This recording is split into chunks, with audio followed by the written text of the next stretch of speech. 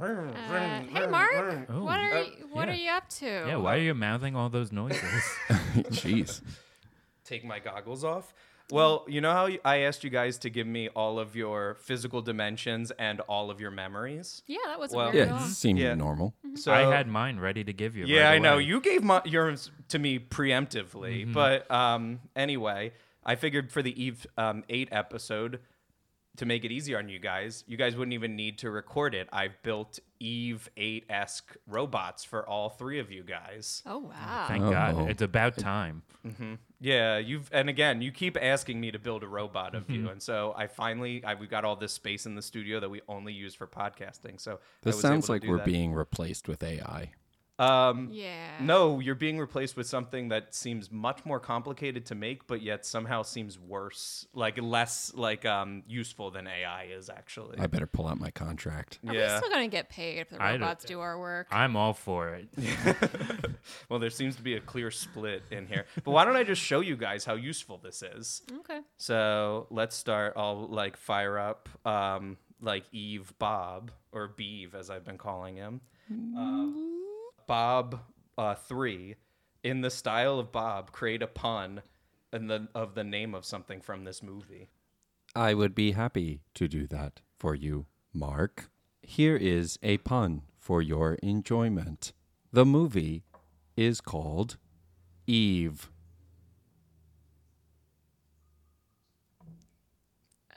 That is the joke, because Eve is not the name of the movie. I made a joke. You guys should have seen Bob 2. It was much less exciting. I'm impressed. He's indistinguishable from Bob. Yeah, really. Funnier, maybe. What? What are you guys talking about? Come on, that joke was ridiculous. Yeah. You can't just replace me with a bot, with an AI bot. Are my jokes that lame? Look at his legs, too. My God. I don't think his legs are that good. I have been doing squats. He doesn't have to eat or sleep or anything, so he spends a lot of the rest of the time on physical activities and stuff. Yeah, all the versions of you guys are a lot more jacked. As it should be. Yeah, let's look at the Steve 5.3. All right, I can't wait. Yeah, I couldn't come up with a better name for the Eve version of Steve. Steve. Yeah. You had to go through a lot more Steves than mine for some reason, Yeah. Just to get it right. Yeah, the and hard, fractions of them for some reason. yeah, the hardest part was the glasses for some reason. Like I could never get the glasses right, and I had to throw the whole robot out. But yeah, is that why the 0.5 is only half of a human body sitting up from the ground? Yeah, I figured once I was like, why? Because I do start from the very tippy top and then I work my way down. Oh, okay, yeah. And once I realized that the glasses were wrong, I'm like, I'm not even gonna I knew at Steve 3 that the glasses were wrong, but I'm like, maybe when I finish it, it'll make more sense. But no. Start from scratch. We can talk after this, but I want every single prototype you've got. I can use them, let me tell you. Yeah. All right. Well, I've got the holidays are coming up. Yeah. Yeah. Well, they're right in the dumpster out back. Oh, I didn't perfect. turn any of Great. them off. So Oh, good. they're So I'll yeah. notice them when I go get lunch. Yeah. Oh, yeah. I think you can kind of hear them once you open the back door. Oh, I thought I heard One that man's screaming. junk is another man. Yeah. Yeah. So, Steve, can you make a connection between this movie and something seemingly unconnected? Let's see if it succeeds in doing that. Okay, so that was the human Steve we just heard from. Yes. Yeah, he's very, he needs to get oiled. All his joints are real squeaky. Eve of Destruction has people in it. Armageddon has people in it.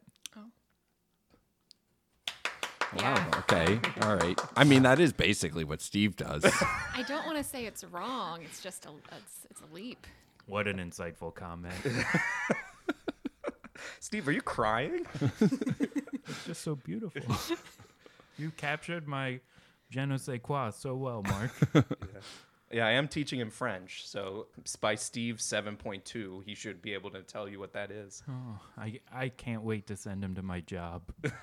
All right. And now for the rules of threes, we have also a robot for Mo. Oh. And I don't have any good name for... And If I'm being perfectly honest, I had a real hard time with the Steve. So this is only the first Mo. Wait, yeah, Mark, I don't want to sound ungrateful or anything. You put a lot of work into this, but that doesn't look a thing like me. That's just the chopping mall security robot with, like, lipstick on it. Yeah, look, I only could... You know how hard it is to make a robot? And I really got hung up on the Steve one. So, yeah, we had the chopping mall robot from the previous record. But I think it'll do a good job. Okay. I haven't asked it anything. But yeah, how about, chopping mall robot that's going to stand in for Mo. Can you make a Mo style observation about this movie? Hello, have a nice day. This movie did not pass the Bechdel test. Oh, the Mobot crashed. Wait, Mobot, that's really good. Now I regret making 11 versions of the Steve robot. No, it was worth it. You're gonna, oh boy, just wait. The holiday party is gonna be the Steve bot. Thanksgiving is gonna be the Five Steve bot. Steve bots. I can't. Jury duty is gonna be the Steve bot. Guilty. Yes. They're just all Steve bots. Yeah, this feels like almost an army of robots. There's just so many Steve ones. Oh, Mark, you know my view on robots. Should we have this many robots in the studio? It's true. Oh my God, Mark Bot is starting another podcast. Wait, I didn't make a Mark bot. Oh, that's just you. My bad. Okay, there you go.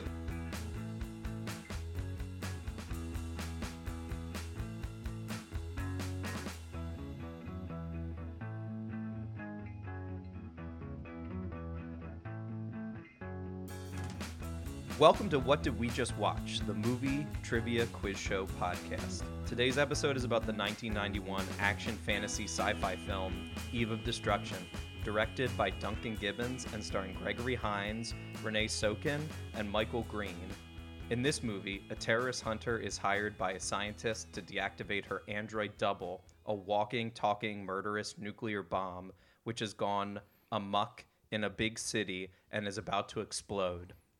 I am your host, Mark Nessel, and our contestant this week are Steve Goff, who's playing as Steve of Destruction. Hello, the easiest nickname I ever had to come up with in my whole life.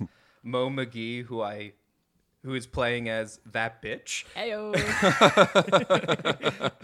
I don't make up these names. And Bob Killion, who is playing as call sign Bob. Roger. I'm very happy you mentioned the call signs because that is something that comes up. I bet it will. And as always, our contestants are playing for this week's mystery prize that will be revealed at the end of the show.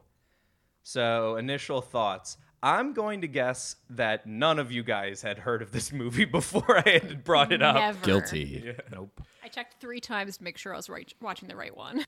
I was just born when this movie came out, so it did not make my radar. Yeah, I saw it in theaters. Oh, yeah? As a 0-year-old. Yeah.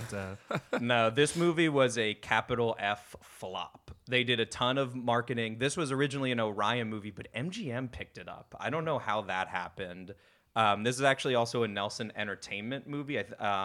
Towards the end of their run, they were the guys responsible for the Bill and Ted movies, as well as a bunch of other interesting 90s indie films, and then also this one. So yeah, what did you guys think of your first viewing of Eve of Destruction? I mean, I didn't think it was a terrible movie. I thought it was pretty good. It had some good moments. But yeah, it had a lot of silly elements, like many of the films that we do on this show that are laughable. And yeah, I was very curious. You can answer now or later. I was curious why you picked this film to do on the show. Yeah. I don't know if it's clear from your viewing, but this movie was not 80 minutes long when they originally handed it to the studio. There's a lot of stuff that was left on the cutting room floor that still managed to squeak through. And I feel like those movies are the most fun to talk about in the format of this because they're confusing. They're almost like they're already a pre-quiz show about what is actually happening in a movie, which is the namesake of our podcast. That makes sense. I was confused at a few moments of this film. So when were you not confused? That I'm going to be interested to talk about. I like the movie. I feel like I was also confused when I saw it. The year was 1991.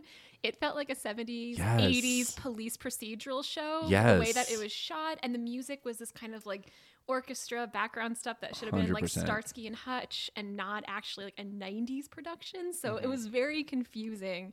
I do like Gregory Hines a lot, though, and I thought he did a great job. I just wish he had more of a part, I guess. Gregory Hines is the reason we're talking about this movie. Very similar to Virtuosity, where it's like if Denzel Washington isn't in Virtuosity, we're not covering that movie. Gregory Hines kind of does cut up this above, like makes this like from forgettable to an oddity sort of movie that's like worth making a podcast on.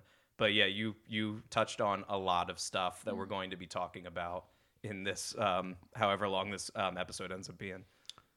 Yeah. So I've heard a lot of people complain about modern blockbusters about like how sexless they are and how there's no chemistry anymore. You don't get to see stars really like kiss or have chemistry. And this is the movie. This is one of the movies why film stopped. They took this it is away like the from us. horniest movie I've seen in a long time. So yeah, I thought it was great. Yeah, so the one out of those are all great things, but the one thing I want to unpack right away is, yes, this movie was filmed in 1990 and like came out in 91. It wasn't like it was filmed in like the 80s and then shelved for 10 years or something, and that's why it looks like that.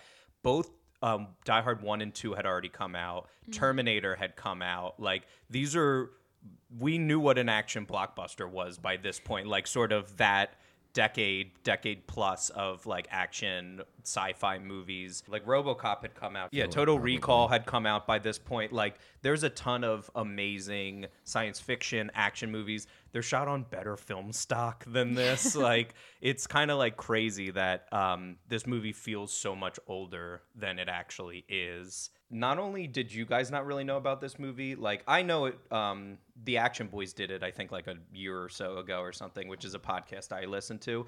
But when you go on IMDb, a lot of the weirdos on the internet also don't know a lot about this movie. There's only 7 trivia facts at time of recording on this, and most of them are just copy and pasted from the like actual cast list or something. I wrote down the 2 here that I actually found interesting. The first one is 2 of the stuntmen in this movie, because there are a ton of stunts and stuntmen in this. It's like another saving grace of this movie. I think the action's pretty well done.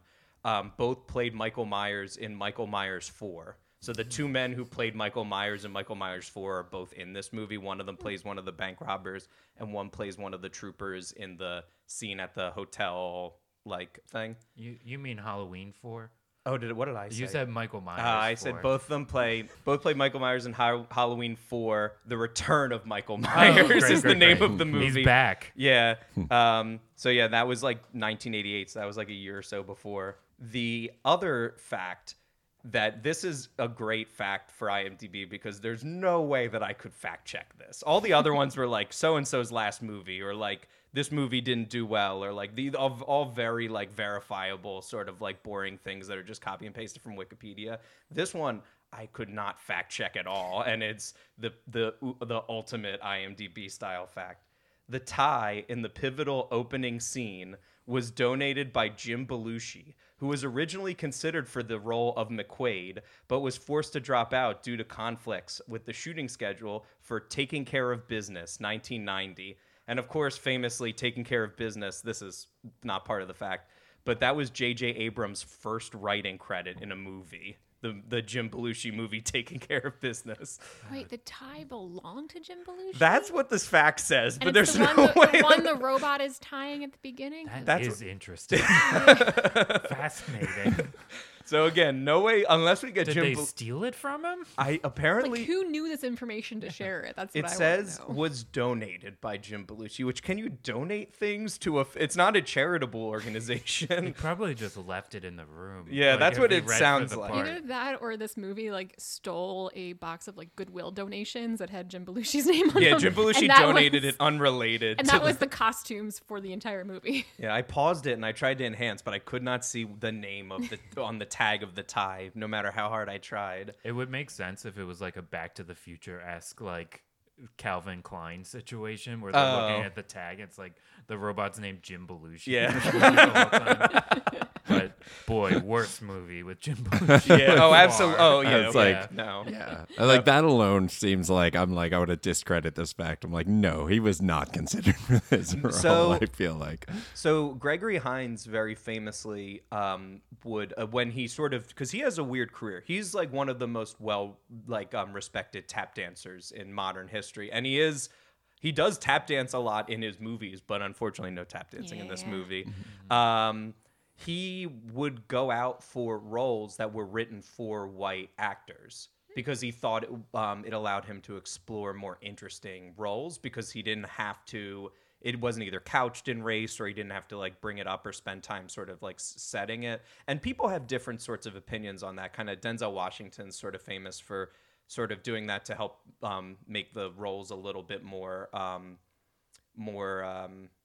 mainstream. But then you have somebody like Wesley Snipes who would like bring sort of those ideas into the films, which also make them like really interesting. So I don't think one way or the other is like good or bad per se, but that was something tells me like Gregory Hines' character sounds like it was written to be played by a white guy, just Jim McQuaid or whatever. That would be my guess originally. But this movie seems bad enough that Jim Belushi might have like been considered for the role. Believe it or not, we're not going to be doing Taking Care of Business on this podcast. We're going to be doing Eve of Destruction. Wait, Jim Belushi, the school principal in the movie Abraxas?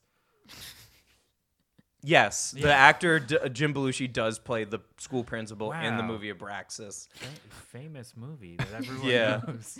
Well, it was funny what you were saying about remembers. Gregory Hines because I only really knew him from History of the World Part 1 Yes. before this movie. And I ended up going down a pretty deep rabbit hole in IMDb for him. I never knew he was a tap dancer. I love that. Like, I think it's him and his brother tap dance. Oh, yeah. They're, Just real quick, if you type Gregory Hines and David Letterman, he has tons of appearances on talk shows where he will do the talking and then he'll go up and tap. He was also I will be doing that. Yeah, Yeah, that he sounds was awesome. That sounds really cool. And his thing, not only was he an excellent choreographed tap dancer, not that I know much about this, but he will do improvisational tap dance. So like Yeah. it's great on a talk show, variety show where they could just play anything and he can like just tap to it. And that's so impressive. Like I ended up looking a lot into his tap dancing career, and like apparently he was in a movie called Tap, which I will be Yes, watching. that's Who sort knows? of- Maybe yeah. I'll do an episode of that one day because it sounded like it was a bad movie, but he shined in it because of his tap dancing. Absolutely, yeah. Yeah, that's super impressive when you can do improvised tap dancing like that. I was just watching Celebrity Jeopardy the other night, and Dule Hill was on, and Ken Jennings asked him like, "Can you tap dance for us, please?" And then he just did a whole little thing. And I'm just super impressed whenever anyone can do that. Yeah, it's a shame that this movie didn't include any of that. Yeah, Would've been probably nice. rightfully so. I'm not really sure where that would have fit. I don't know. This Yeah. movie has some real left turns. They could have fit him. some Yeah. tap dancing. Yeah, Yeah. absolutely. Yeah, it could be one of Eve's memories or something like They that. couldn't have Yeah. made this movie worse. Yeah, I feel that same way. That's fair. Yeah, one of the other things that sort of is an oddity about this movie is the director of it was Duncan Gibbons, who no one would really know like from movies or television really because he didn't have very many credits. His big thing was he was an English man who did a lot of music video directing. And so Eve of Destruction was kind of his big shot at breaking from like because a lot of music video directors have broken out from music video directing to film or television. So he did this and it was kind of a flop. And I'm just going to read, this is the entirety of Duncan Gibbons' IMDb bio. Like, it's only one paragraph long. This is the paragraph. Duncan Gibbons died in a massive wildfire that plagued the Southwest California region in 1993 because of hazardous and dry conditions. Mr. Gibbons at first got out safely, but he went back into the area where he was living because he was trying to rescue his cat and perished. The cat was found days later alive, but with the tips of its ears burned off and hiding in the bottom area of a shed. So that's all IMDb has written about Duncan Gibbons. Make sure if you're a creative out there, make sure your IMDb page has at least something on it because when you're gone, somebody's just gonna put that like something like that in it. So yeah, unfortunately, Gibbons wasn't able to get out of the music industry, the music video industry with this. But he did make a weird, interesting movie that I'm sure was probably a lot more interesting when all of the parts were in it and not just like cut to ribbons. It's weird. It's a weird movie. I wrote down here it's like a gender swapped version of the first Terminator, like a sci-fi thriller with some action elements. Yeah, we've watched a couple of Terminator films, and I mentioned this to you the other day. It's funny to me that every ripoff of the Terminator is Eve of Destruction and not time travel. Like, so rarely do any of the killer robots involve time travel. Like, we've watched Rotor. Yeah, Rotor. That's exactly the same as this. Like, the exact same movie. There's that other one with that is also a lady Terminator situation. Yeah. It's an older movie, I think. Yeah, Alienator. Alienator, yes. Which, again, borrows the "or" from the title, but also is like, nope, it's not time travel. But it is a lady Terminator. Yeah, it's funny you say like pulling pieces because Terminator wasn't a sensation, and rightly so. Today, it's still like one of my favorite movies, and it grabbed the like actual like it bent the history of like films that were being made after that, and T2 did. Like, obviously, they didn't know that. This came out, I think, about 6 months before T2 came out, so which was more of an action film. But I think you need somebody like Jim Cameron who can, who kind of is that sci-fi minded to include all the rules and include all of the stuff. Because the thing about Terminator, this is something that we're all, I think, a little too young to understand. But people were like, they're both R-rated movies, T1 and T2. But, like, people were bringing their, like, 10-year-olds to see Terminator because, like, obviously it's scary and it's violent and there's still a little bit of, like, cursing. But, like, it's, like, kind of the right combination where even, like, when I watch, like, T2, I'm like, I could imagine bringing, like, a preteen to see a movie, like, or, like, watching it with them, like, compared to this movie, which has a lot more sex and a lot more swearing and the violence is a lot more visceral. And it, like, this is, like, an R. Like you said before, it's like a horny movie. Yeah. It's like a violent movie in a way where like James Cameron was able to use the violence and like the like swearing to sort of set the stakes of the movie, where this one just seems to have that kind of stuff in there to be like titillating more so. Without having the robot rules or any science, just all fiction. Yeah. It's surprising there was never a Terminator cartoon. Because, like, they were doing that. Yeah, RoboCop, Yeah, or maybe I mean, Rambo has a cartoon. Ghostbusters. RoboCop, as you mentioned. Yeah. Yeah, it is interesting. I mean, there are Terminator toys, surely, from that period, but... Yeah, the only thing Eve of Destruction has is that song. Yeah. I can't remember. Yeah. Barry Maguire? Barry Maguire, yeah. Yeah. A weird portmanteau of Barry Bonds and Mark Maguire. I was just thinking how much that sounded too much like Jerry Maguire. Yeah. And that you guys are making all of this up right now. You had me at Eve of Destruction. How about we talk about the movie? Yeah.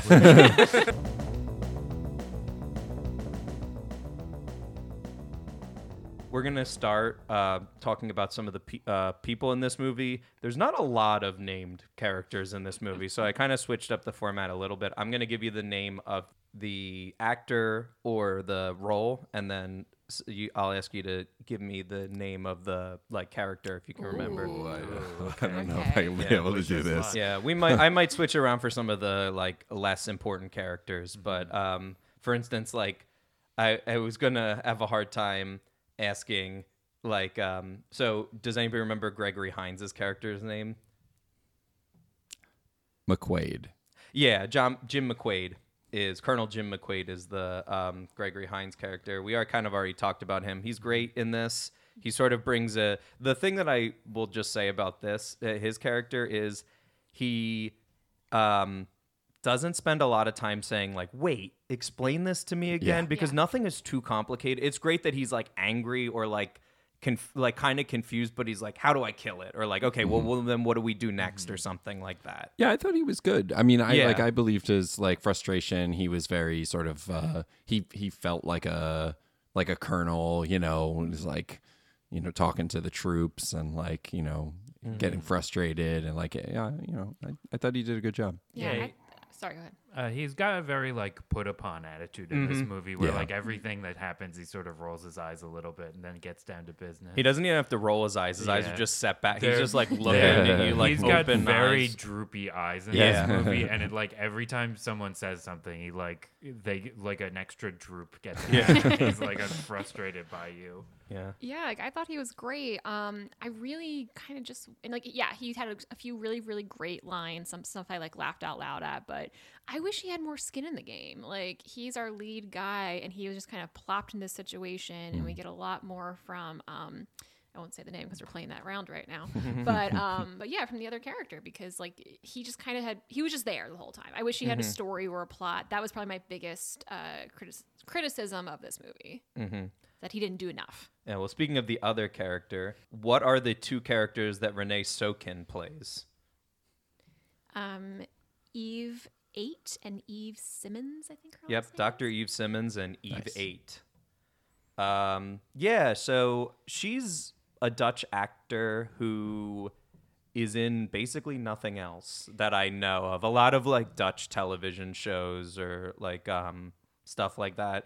I don't think she does a great job in this movie, whether it was how she was directed or like the choices that she made, because going back to, obviously it's hard not to compare this to the Terminator. Like Arnold does a great job as a robot. You believe his movements, you believe the way he like kind of like composes himself. So it's tough to play both the human and the robot, but neither of them she doesn't seem to commit to either of them in either of these. So I don't think it's like awful. It certainly isn't on the top of my list of problems with this movie, but she's like all the things that I liked about Gregory Hines, I don't really see in her in this. Yeah, especially because she is the emotional driving force in this movie. We are supposed to feel for her story. She has the entire storyline pretty much, but she's somehow not the main character. But I agree. Like there was times that she was okay, but as the robot especially, I really didn't like her in that. Whenever she was like the robot and she was confused or like not sure, she'd made this super weird face and looked like she was constipated. Just, I mean, I think they probably had a really tough time because you've got somebody who's a lead role who's playing two different roles in the film. They're the film lead, and they also have to be topless in the film. So it's like, I feel like the number of actors is like you've really narrowed the number of actors who are gonna like take this on, you know? Yeah, I mean, in addition to that, I think it's just a script issue where you've written one of your main characters to be an emotionless creature, and that's hard to pull off. And it's like, on top of that, when the way those scenes are written, whereas you were saying where she's confused, like what she ends up doing is just repeating lines over and over again. yes, Yeah. that So drove boring. me crazy. Yeah, it's boring to hear someone say the same thing over and over again without any additional rhyme or reason to it. And that's when she was the human too. Yeah. Yeah, so the next question I have is, so I'll ask the name of the character and you tell me who it is. Who is Bill Schneider? Is this her dad? No. I don't have him written down, but he also is named Bill. Darn. Bob? I'm so glad you guessed the dad because that was one of my guesses Oh, and narrowed it down. I'm going to guess that this is the guy who's in. He's in the he's one of the homers. He's in the and he's got the tie, and he knows about the nuclear situation. Yeah. Is it that guy? Yeah, it is that guy. not the guy in uniform, the other guy. Yeah, sort of like the bureaucrat. Yeah, or the like bureaucrat the type guy. CIA Oh, kind yeah. of guy. Is this Kurt Fuller? It's Kurt Kurt Fuller's Fuller. character, Yeah. who is like a famous like slime ball in like a bazillion movies. Right. I have a short list here, but he's the main bad guy in No Holds Barred, Yes, which is classic. the Hulk Hogan movie. He's in Wayne's World. He's in Ghostbusters 2. He's in Scary Movie, and I haven't seen the show because I don't really watch TV, but he's like a reoccurring character in Psyched. I guess one of the like some character in Psyched. Yeah, but he works. He's got like a bazillion credits on IMDb, and it's like you're kind of like he does a good job because you're never happy to see him because he's always like some like jerk or some like sleazy kind of guy, like, but you need that kind of thing. And he doesn't really have much to do. He's one of like 3 characters who's in one location the whole movie, but I think he does fine. I think again, it's hard to tell if the script is the big problem or the acting's the big problem, and I don't think he does anything sort of wrong in this. Yeah, I had this thought while I was watching it because other than Gregory Hines, where I was like, oh, I don't recognize anyone in this movie. Yeah. And then when they cut to the control room where it was him and the general, I was like, oh, this is like where all the character actors hang out. like character actor HQ. Yeah, I have no idea how to ask. I also... General Curtis is one of the characters, and I knew his name. Oh, did you? I well, was like, it was Curtis. I've abandoned I was going to ask who Michael Green plays. I don't know like anything he's in. I thought, and I'm forgetting the actor's name. There's a couple of actors who I'm like, oh, this guy is the old guy from The Thing, or this guy is. But he's not. He's like another. He does look like that guy. Yeah, and he also looks like I think his name's Robert Stacks, or like there's a couple of other actors who like sort of play this role as sort of like kind of like a tall, thin, like general type. He's somebody who he's got nothing to do in this movie. I think he does fine. Yeah. Like, yeah. He explains the call signs at one point. Yeah, he explains the which call signs. Adds so much to this movie. I just like he has the general's like uniform on, and throughout the movie you can tell he gets more stressed because another button gets undone, and finally it's all unbuttoned. He's just like out of like open uniform, looking stressed out. Jim Belushi's tie is off of him. So does anybody remember the name of Eve's ex-husband? Peter. Yep, Peter Arnold. He is also kind of a character actor, mostly TV. His big thing on IMDb was in 188 episodes of Jag, which is still only about 3/4 of all the episodes of Jag they made, I think. Yeah, but between Jag and NCIS, that's one of the like longest running series in history. Yeah, I think Law and Order has a beat, but yeah, something like that. Yeah, there's a lot of episodes of Jag. His character seemed like a nice guy. I wonder why it didn't work out between them. Mm-hmm. Yeah, he's a weirdo in this.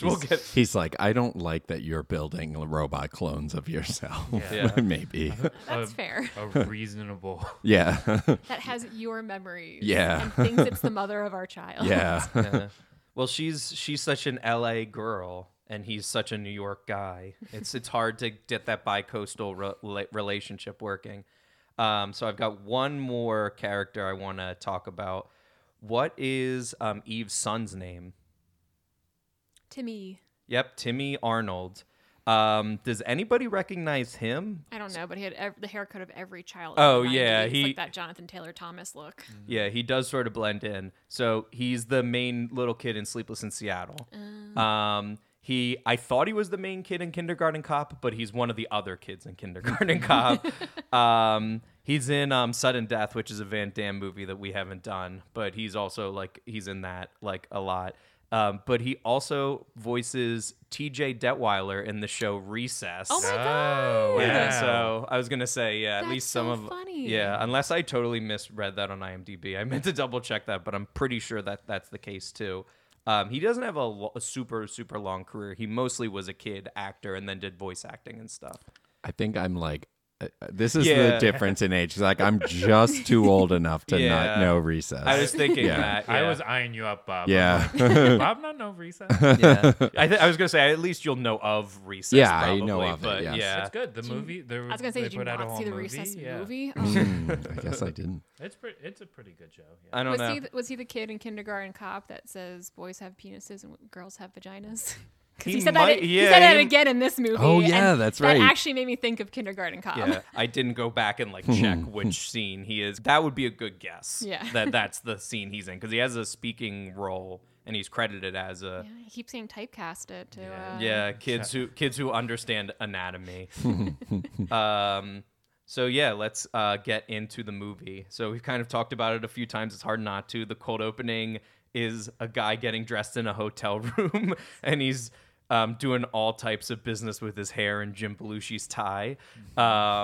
So it's then the bellhop comes in and it's a real awkward scene. Yeah. Like, it's kind of like you don't know if one of them is going to kill the other one. Like, he's wearing driver gloves. You don't know if it's going to be like a sexual thing. Like there's some sort of awkwardness. I wrote this down. So for the first question, how many times do the two characters say thank you in this scene? Yeah, so we can go around the room. Okay, I'm gonna take a guess here. This number has given me a lot of points in the past. I'm going with 4. Okay. Yeah. I'll say 4 too. I'll be contrary and go with 5. It was 4. They say 4. Like, again, it's like a 5-second scene, but it's like, thank you, thank you, thank you, no, thank you. It's I like, figured it was even number to be Yeah. like reciprocal. yeah, the fact that no Even one of is killed. destruction. Yeah, the fact that no one is killed in that scene is like kind of crazy when you like. Well, it starts so abruptly. Like I got whiplash because I'm like, is this the movie I'm supposed to be Yeah. watching right now? It was the weirdest. It didn't feel like an opening. There was no like, yeah, I don't know. It was just there, and then it was happening, and then it was awkward, and they got to the plot eventually. But Yeah, Sort of like our podcast. Yeah. And it was very strange. Like, this is the opening to our movie. Like, we're seeing, I appreciate we don't know where we are yet. We're seeing like a hotel room. We're meant to think that this is just a regular person. And then we learn that it's a robot. But like, He doesn't behave like a regular person. Well, yes. I knew he wasn't a regular, Right. but but like they have this like sort of almost like a joke in there where he like doesn't tip. And it's like, what was that? What was the purpose of that? Like is that why they're watching the robot? To Right. See if he See has if he tips. manners, or Yeah. if he stiffs the bellhop, Right. and then take notes. that's like a famous stereotype of robots that they never they're tip. terrible Yeah. tippers. Well, was So rude. he built based off of a man who didn't tip? Yeah, so that's funny. I actually wrote this down. I think they might say the name of the robot, or it is one of the things, because a ton of the non-speaking extras in this are given names because at some point in the production they must have had speaking roles. I don't know if they say it, but the robot is called Steve the Robot. So he's clearly based Ooh. off of somebody who... I wonder how many versions. Yeah. Steve and Eve. Yeah, it just says Steve the Robot, so it must have been based off of... Because presumably you wouldn't make a robot with that type of like male pattern baldness or something. Like, it must be based off of somebody. So that robot really tells on him that it's like he doesn't tip and stuff like that. Like, you'd be a little scary to put your body in a robot and have people like film it if you're like worried about like your sort of like mannerisms or whatever. You don't want people to know about it. I was trying to think of a joke of like Adam and Steve, like it's Yeah, Steve and Eve. I was I like thought that Steve. I too. was like, I couldn't Adam's get like- there, I couldn't yeah. get there. I mean, I guess it's not technically AI if it has someone else's memories, or is it? I don't know. That's weird because it's just doing what that person would be doing, but it's still acting on its own. First question, because of like 20 I have about the rules because you brought it up. How do you put memories into a robot? It's a great question. Also, I wish they told why us. do you put the memories into the robot? Like, that was a big question I had. Also a great question. Yeah. As soon as we saw she had a kid, I'm like, well, fuck. Like, she has, like, why would you ever put your memories into someone else where they think your child is theirs? That's only going to be a recipe for disaster. Very Like, strange, it's- yeah. No. Memories are famously faulty. So, like, when you put your memories, are they the actual memory, or are they like, oh, yeah, I sort of remember my third birthday. These are the sort of aspects of the third birthday that I remember. So the robot has, like, the foggy sort of emotions and notions that I have from that childhood memory, or does it actually, like, recall what my eyes saw? Yeah, like there's a great episode of Black Mirror where they talk about you can watch your own memories like a TV screen, but they talk about in that universe, oh, these are not admissible in court because memories are faulty. So you could be remembering something completely different, but it is like a whole, thing they do work on and establish rules for. This just felt like they didn't explain it. They just wanted her to have memories of Eve and don't question anything. Yeah, this is a bit of a slippery slope because it starts with why would you put your memories in the robot? Then it goes to why would you put an armed nuclear warhead in the robot? And then it ends with why would you put nipples on the robot? Yeah. And actually, even before that, why would you entrust any of that to a robot that is unable to tie a tie? Yeah. So you could understand if the robots were very dexterous and like very capable and like kind of like cold and calculating, but you're putting a nuclear device in a robot when you don't quite have tying a tie down. Like that seems like the cart way before the horse there. So the robot gets messed up on tying his tie. Yeah, and just to your point, why do they need any memories? Like, they're just robots. They don't need to have memories of anything. Yeah. Yeah. Very strange. And so we find out this was like a one-way mirror staging. So they built a whole fake hotel room for the robot to get changed in. That's right. And then a bellhop comes in. I guess the idea being like, Who's the bellhop? yeah. an Well, actor? we haven't gotten to. We're gonna have a long conversation about that. I think in like literally the next scene because I have a lot of questions about that. But yeah, there's a lot of people playing actors in the movie acting, like meta acting in this movie. So we find out it's like a two-way mirror, and we find out that like this has been all like a test, and they do the thing where they like take down all the walls and like unroll the carpet and put him on like a gurney, and like they're like figuring out what the problem was with his hands and stuff. His hands look like normal hands, so I don't know why he was wearing those driver's gloves. It wasn't like an Edward Scissorhands thing where they like didn't finish his hands, and like so that's why he's wearing driving gloves. And anytime anyone has gloves on, I'm immediately like, oh, this is like an American Psycho situation. Yeah. Like no normal person is putting gloves on. Especially For indoors. any reason. Yeah. Or tying a tie with tight gloves on. Yes. I haven't done it a ton of times, but I have to imagine that'd be hard. Yeah, you're either a butler or a murderer. Yeah. So there's this whole conversation between Eve and I assume that character got like a name, but I don't know if we ever find out about it. And they have this whole conversation that must have been important in the main part of the movie about like we're about to have like people come in and audit our project in a few weeks. For the next question, does anybody remember what is the specific thing that they're like if the robot can't do this, like it won't matter? It's like a very specific thing. If you can't play the piano Without like bugging out, I guess, or like yeah, it said playing the piano without catching fire. Oh. It's like what they said. It's like if our robot can't play the piano without catching fire, it won't matter or something. Again, if that's a concern you have, don't entrust it with a nuclear device. right. Like I've got that. You're wondering why I have that sign up on the top of the wall here. I'll keep tapping it every time. Yeah, it says, in this house, we believe in Yeah. not putting nuclear devices Yeah, in it's robots getting that longer. can't play piano. It's getting longer and longer as we do more and more robot episodes. That it's like, don't give your robot a nuclear device if it can't play the piano without catching fire. Very hard cut to like, this is Eve 8. Don't worry, she's not Dr. Eve. She's Eve 8. She doesn't look any different, and she doesn't really act any different. Why would you make your robot look exactly like Yeah, you? it doesn't make any sense. And give it your memories. Yeah. Like, what are you trying? Are you trying to create a like rogue robot situation? Yeah, it does seem that way because you can make it look like anything you want. There's no reason for her to have a face either. Like, Right. God, we're going to reference so many other robot movies that did this better, but I think about Ex Machina, where it's just like, yeah, this is a person. She's her own person. She's a robot, but then, trouble ensues anyway. But that was super confusing for me. I couldn't keep track at the beginning when it was the robot and when it was Eve. Dye Eve 8's hair black or something. No, To make- just give her a perm. It's Or enough. just give give her a different haircut. Yeah. That was all he needed.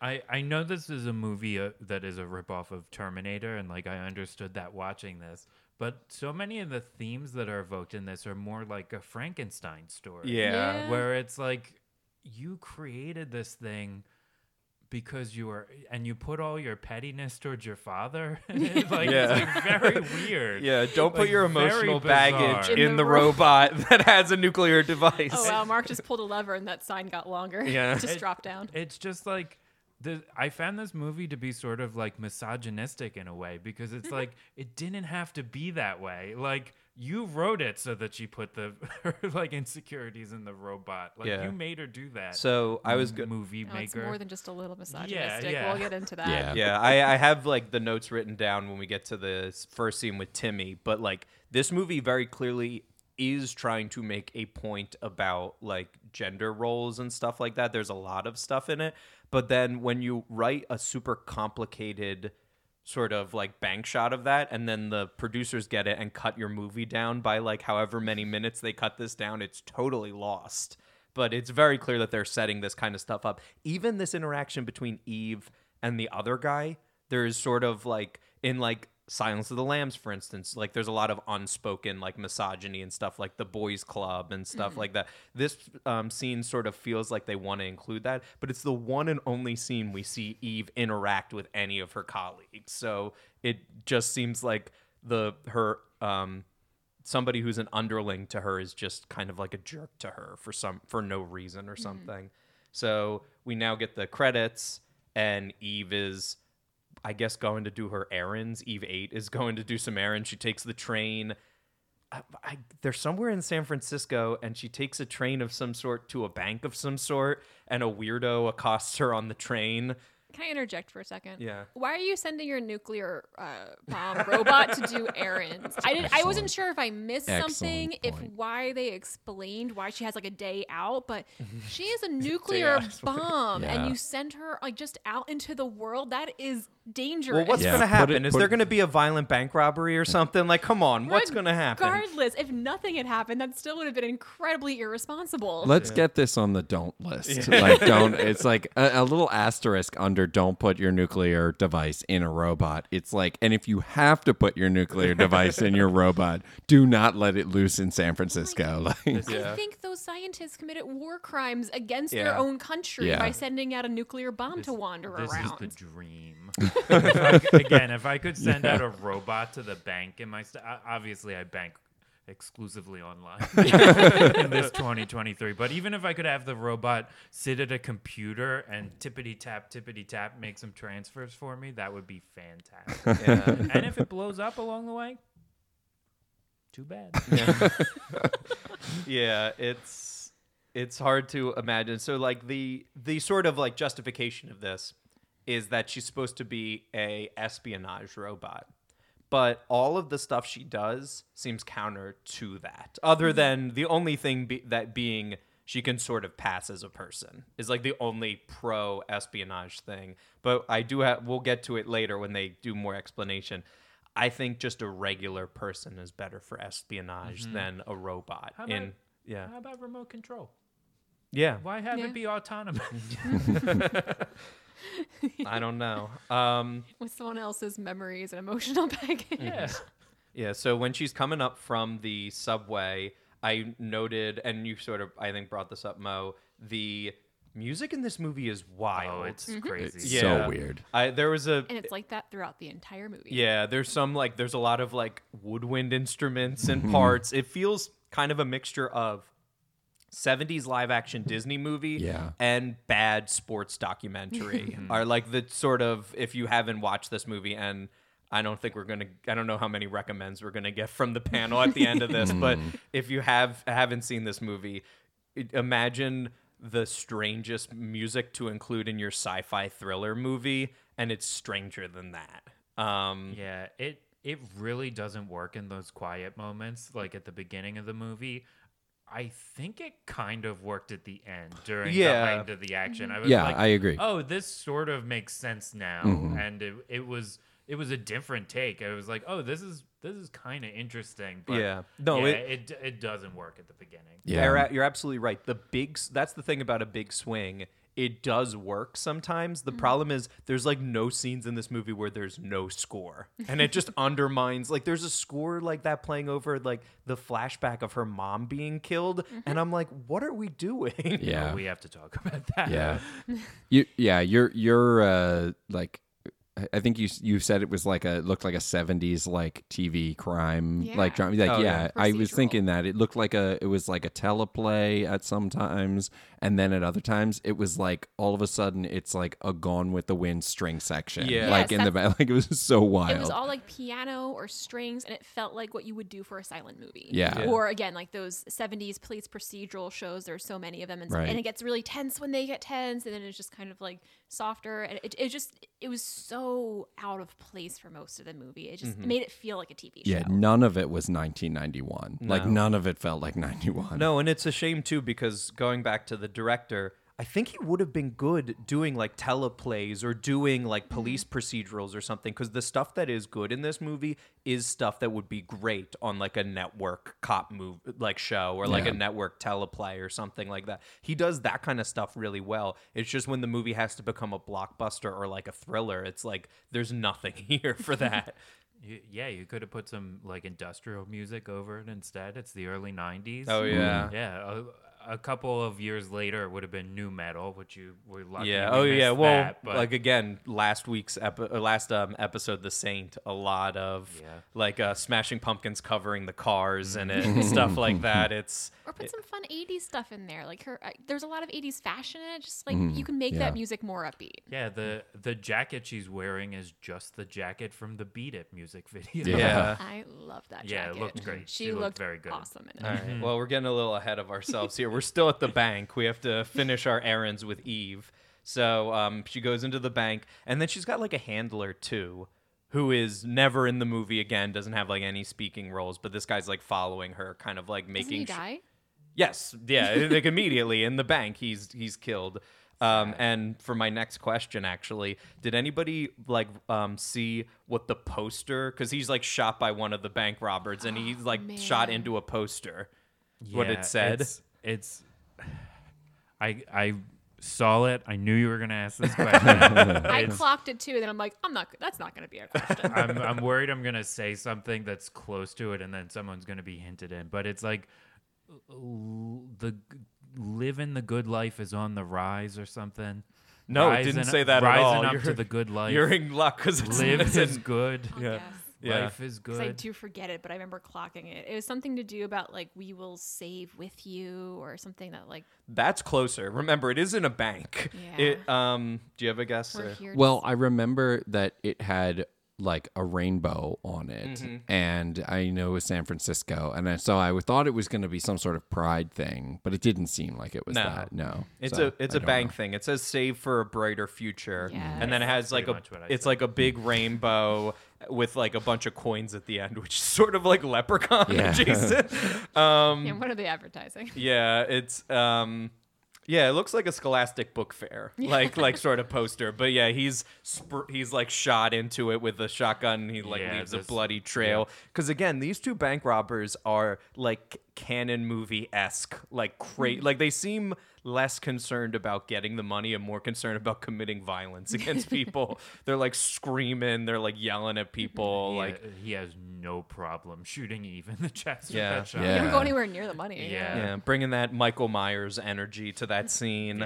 So yeah, Eve, the handler kills one of the bank robbers, but then the bank robber kills him. Eve then like picks up a robber and like throws him like out a window. Then she takes the guns and then her handler's satchel, which has like a tape recorder in it. And then we never see any of that again. Like that Yeah. must have been important later in the movie. She uses The this bag she was clutching, right? yeah, and it's kind of like at first she's kind of like holding it there to like avoid like anyone seeing her gunshot wounds, because then we find out later like she's full of blood, Okay. but the blood doesn't do anything.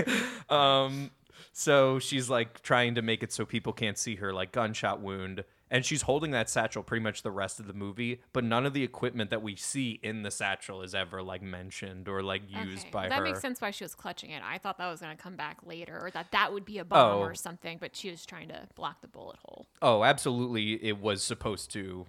Something was supposed to happen with that, and it was cut. I can only imagine. So, anyway, cut to a hostage rescue. Or is it? The hostage rescue, in like sort of hindsight, is really wild. Because the cast that they have for those actors is like ranging in ages, seemingly, and like fitness. So, it's like. Presumably that like 50-year-old Hispanic man who's like talking to the other Hispanic man are not soldiers as well. Did they hire like actors for this scene I or thought they something? were soldiers that kept getting typecast during their trainings. I guess, yeah. And they've got squibs that like seem to go off at the specific spot that they're shot at. It's like an improv everywhere sort of thing, but for a hostage thing.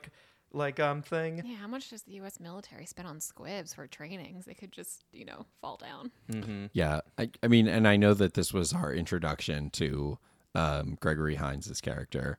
But it felt like this scene should have had John Cleese come up at the beginning and go, and now for something completely different. Exactly. Because I was like, wait, is this a different movie? Like, what just happened? You can't do this twice. No. This is the same. It's the intro again. It's the intro again. You're just lying to us. Yeah. Like, you can trick the audience by not revealing like all the pieces or giving them all the information, but if you're just lying to them, then we're not gonna buy into your movie. I think this movie hates us. It keeps wanting to be like, surprise again. Like, it just to do that twice in the beginning as an intro, it's just loses its. Yeah, It hates us. It hates women for sure. Yeah. And it's just very strange that, like, I guess somewhere in Central America there are American hostages being held, and so they do this fake extraction where there's music playing and people are like having conversations. So they like bust in, they gun a bunch of people down the outside, and then they go inside where the people are seated still. So I guess the actors playing the terrorists didn't hear the car go through. Yeah. Then they capture the hostages, who are all like lined up, like tied up on the ground, which I don't know if that's always how you keep hostages, especially for long periods of time. And then Gregory Hines is hiding among them. So he assumes that one of the terrorists is going to be embedded with the other hostages, like tied up, so that they can then like thwart the extraction that the Americans are going to be doing. Yeah, I guess that's what they were like. Maybe they did so many different trainings, and this was like, okay, we're gonna run this scenario now. What? I was confused. Meanwhile, all these hostages, we never find their fate out. And Yeah, you can't run over the fence in the truck. Like, go back to the map and like redraw the plan. Like, as soon as you bust through the wall, it's over. Like, they're inside shooting the hostages. But you're right. The guys inside don't react at all to the gunfire and the screams. They've got loud like the mariachi music playing in the fake terrorist like compound. So yeah, he ends up Gregory Hines single-handedly stops the success of the training exercise that he is conducting. And so he starts giving these guys the business. Does anybody remember, for the next question, what the epitaph he says is going to be on like the graves of these men? I was hoping you would ask this. That's why I did this. Yeah, he said like something to the effect of, it's gonna say on your graves, he died for his country because he didn't fucking listen. That's exactly it. Yeah, your Gregory Hines impression is on point. Lots of intensity from Gregory Hines in this movie. Almost no tap dancing is what I wrote in this scene. He could have tap danced on those graves. Yeah. And so one of the guys, I don't know if you remember the guy, he kind of like fixes his nose. That's played by character actor Tim Russ. Constantly, I know there's a couple of Star Trek fans here. Does anybody recognize Tim Russ? I was wondering, is he Tuvok? He's Tuvok. Yeah. I was looking at him, I was like, I think that's Tuvok, but I'm not sure. Yeah. Yeah, and Tuvok, from Voyager. Voyager, and then he was recently on Picard and stuff like that. I always preferred 3Vok. Yeah, Tuvok was too busy to come in for a second day because later when there's the main point guy in the other battalion, he's a different actor who's sort of a similar build as Tim Russ, but he's only in that one scene. Yeah, so the hostages, presumably they're spending all this money and they're hiring all these out-of-work actors to get into suits and like pretend to be hostages and everything. For my next question, does anybody remember what the last scene the word hostage comes up in this movie is?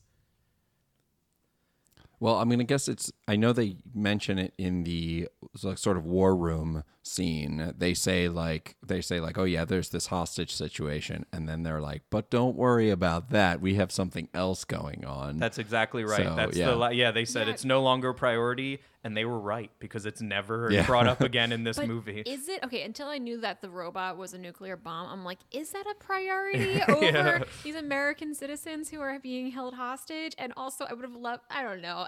I feel like they probably died. I feel like we never came back to that because it was probably not successful. Like, Gregory Hines kept trying to tell them, like, if we don't get them out now, there may not be hostages to save. Oh, and yeah. they just completely brush him away. Yeah, they could, there was like kind of a two roads situation where they could have given. They're like, well, Tim Russ is like my best man. He'll do his best. Like, but they're very specific. They're like, if I, Gregory Hines, am not like working on this case, those hostages are dead. And they're like, don't worry about it. There's a lady robot shopping in San Francisco using our credit cards. Like, and I get how nuclear bomb takes priority, but like he did not know that at the time. So. Right. Yeah, so the next scene that we have, cut to Dr. Eve Simmons' home. So I have a couple of questions like back to back here, and then we can kind of unpack this scene. So the first question I have is, what is Timmy doing when we first meet him? Is he coloring? Yeah, he's coloring in what seems to be like a anatomy book, which I was gonna ask if that was an anatomy coloring book for children. It looks like it was. It had the like cadence of like a children's book, like big pages, sort of that material that you can crayon on. yeah, and like the lines are real thick and like so like it will show up over the crayon. It's sort of like that like nowadays with the internet, there's a lot of like adult coloring books and stuff like that. It gives that sort of feel where yeah, it's but almost that's a different type of adult coloring book. yeah. Well, I'm sure I didn't Google it, but I'm sure you can find like different kinds of erotic coloring books for adults on the internet. At the same time, when they show the picture of the outlines of the two bodies, it's like a coroner's like sheet where you would fill in and draw all over where the like lacerations are. Yeah. Oh yeah. It really does seem like in a police like evidence or something, like here are where the 4 wounds are or something, but there's a little kid coloring over it. So the next question I have here is, where does Eve say that she'll take her son when she comes back? The aquarium. Yep, the aquarium. Yeah. So I guess her plan was she was going to Tim's in San Francisco with her, and they were going to go to the aquarium or something. Oh, yeah. And then I've got one last question, and then we can kind of unpack this scene. What are her last words to her son? Take it sleazy. Nah, I'm afraid not. Something along the lines too, and they're called testicles. Not something along the lines. Exactly that. You quoted her spot on, and they're called testicles. The last thing she says to her son before she sees her in her own arms while she's shooting a machine gun at people in New York. So yeah, that's a very weird scene and a weird introduction to Tim. Yeah. I mean, I like that scene because she wasn't like brushing off his answers. She was actually taking time to be like, yeah, here's what human anatomy is like. Teach them young. But she wasn't just like, oh, no, you shouldn't be looking at that, or that's not for you, or like, I'll tell you when you're older. Like, she just was having a very open, honest conversation with her son about sex. Yeah, that's the one thing I was saying before about like, this is what is left of the sort of meta story about this movie that this movie wanted to have in it, where it's like, there's like these sorts of like there's a male and a female like on that same page, and it's like she's telling him like, not, as you said, not to say those things, but don't call them this, call them this, like and not like and answering his questions and stuff like that. There is sort of a gender politics to that it would be interesting if it wasn't the only scene in the movie where that had that. I like to imagine that right after that scene, she called the lab and was like, look, I just had like, I'm convinced now, I was on the fence, but we need to give the robot primary and secondary sexual characteristics. like it needs to be there. Like I was just talking with my son. This is important to me now. Yeah, it did feel out of place, but I guess it also kind of calls back to the scenes where they have the robot on the computer and all you just see is the female outline and like, and then all those weird kind of, we'll get into that, the camera that goes into the robot body. I don't know. They love that shot. Yeah. They do. I just, I guess it's kind of a callback to that with just how human this robot is, but it did feel a little out of place as much as I liked, showing you how a good relationship she has with her son. Well, I feel like everything in this movie feels out of place, sort of. It's a bunch of parts that don't quite fit together. The pacing too is a real, like this scene and the next scene really struck me, where it's like, oh, we haven't landed on the movie yet, and we are just being shown scene after scene. They're like 3 minutes long, and we're just cutting and cutting. Yeah. Well, I do actually have a lot about that because we're about to go to the war room. But before that, this is the end of the first round. Can somebody read the scores, please? Yes. In third place is Steve with 2 points. In second place is myself with 5. And in first right now is Bob with 6. All right. All right. So now we're back and cut to San Francisco, I think, because it's definitely Northern California. This is like the drabbest I've ever seen the Golden Gate Bridge in a movie. Did anyone notice that? It almost looked like gray. It didn't look red. So I actually, at one point, I asked my girlfriend to come over. I'm like, this is the Golden Gate Bridge, right? As I was like writing this. And she's like, I think so. Like, it looks like the Golden Gate Bridge, but she's like, it's not red like the Golden Gate Bridge. I'm like, yeah, so. It's well, I know it's San Francisco because I was trying to figure out when they were on the train, and they finally did a shot where they showed the train and it said BART, which is the Bay Area Regional Transit. I think is what that stands for. Yeah, this movie needed some of the B-roll from The Room.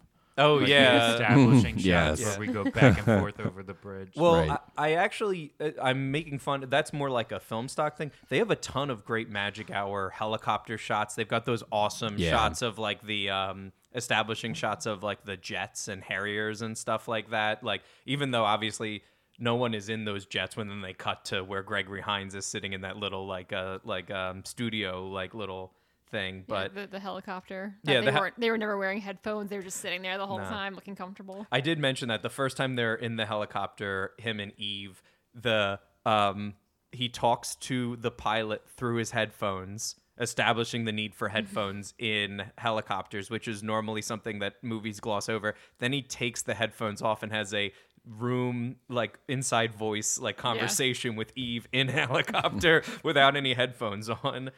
You're really ruining the illusion. Next, you're going to tell me that Eve wasn't a robot. Yeah, I'm afraid I've got some bad news. So now we enter the war room set for the first of probably 50 scenes in this war room, where we've got unlabeled buttons on the wall, a big map of the world. We've got people in the background pulling things out of printers and typing on things. We've got the one guy who basically just Googles stuff the whole time. I didn't include him in the who is this person, but they basically call him and they're like, can you find out where this person is, or can you find out whatever? And I guess all of Eve's transactions come up over that computer and stuff. I think it was Sergeant Google. We get introduced to this secret robot project as these little TVs come up from the table. I love the TV. I loved that. And I loved that right before that happened, the general is like, we are now going to introduce you to this secret project. And the tables, it comes up with the TVs out of the table. And I was like, the joke would be, that's the secret project. It's we've been working on putting TVs in our table for a long time. Don't the TVs then also say this is the highest security clearance Yeah. that you need? And Gregory Hines just yeah, okay. Yeah, And they it's were. I'm glad they're able to tell us how important their own computer selves are. Yeah, it reminded me of Demolition Man. I think in Demolition Man, there's that scene where they have the boardroom that has the TVs. On yeah. the sticks. Yep. Yeah, on sticks. Yeah. Yeah. But so they're all looking at their little TVs. And so for my next question, what's the name of the robot project? They have a specific name for it. For the project? Not Yeah, the robot? the title of the project.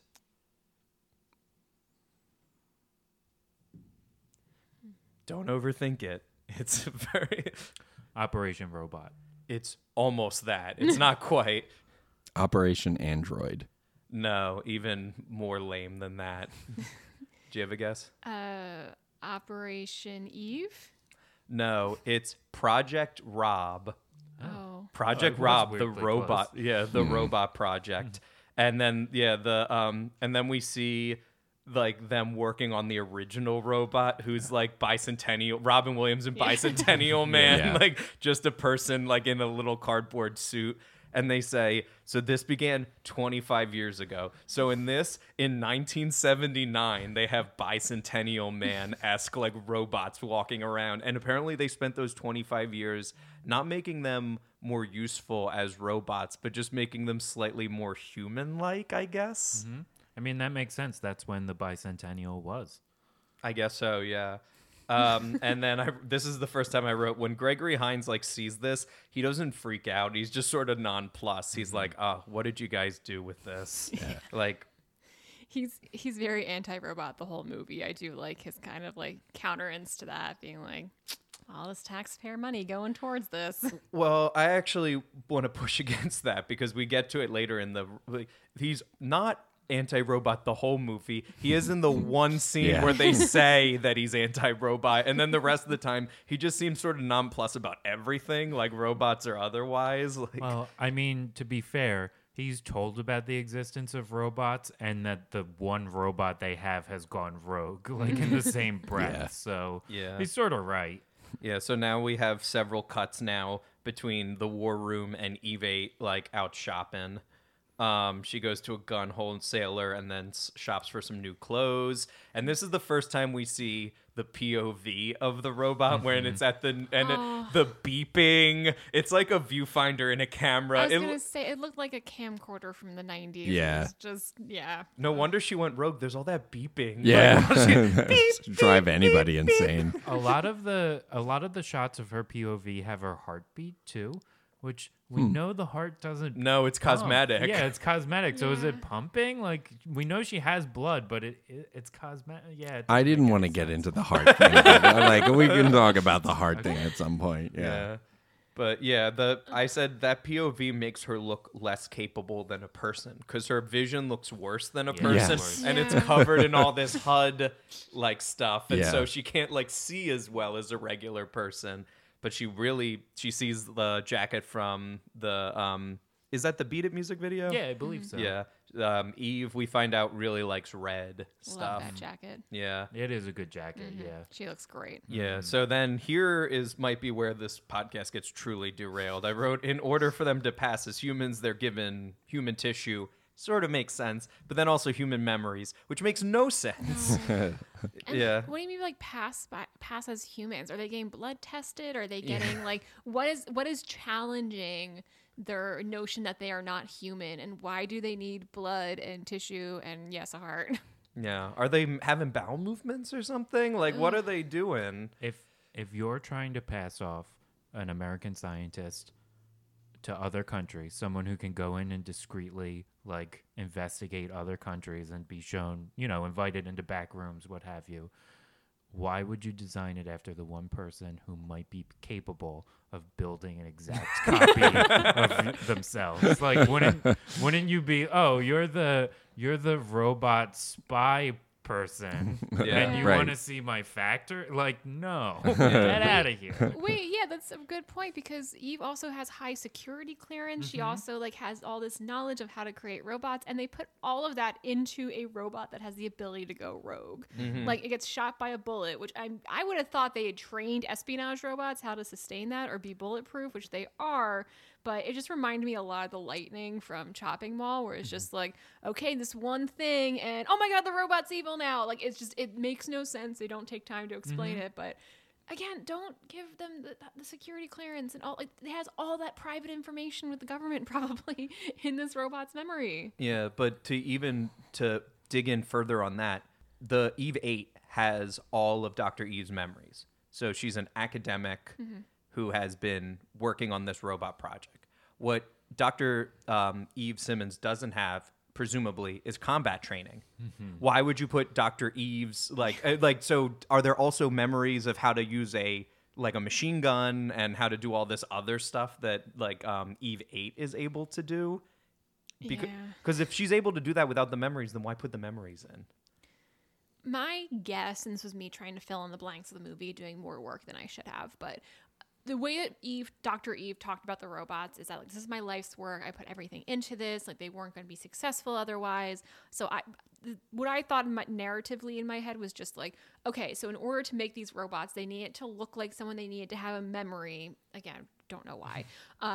No one was willing to do it, and so she did that in order to advance her project, to get the funding, whatever it was that she needed. She's like, well, I'll use my body and my memories. And Steve was willing to do it. Steve is still willing to do Yeah, it. both Steves. In the movie and the one here at the panelist are both willing to do it. if the process of involving them taking my memories means I no longer have those memories, that would be even better.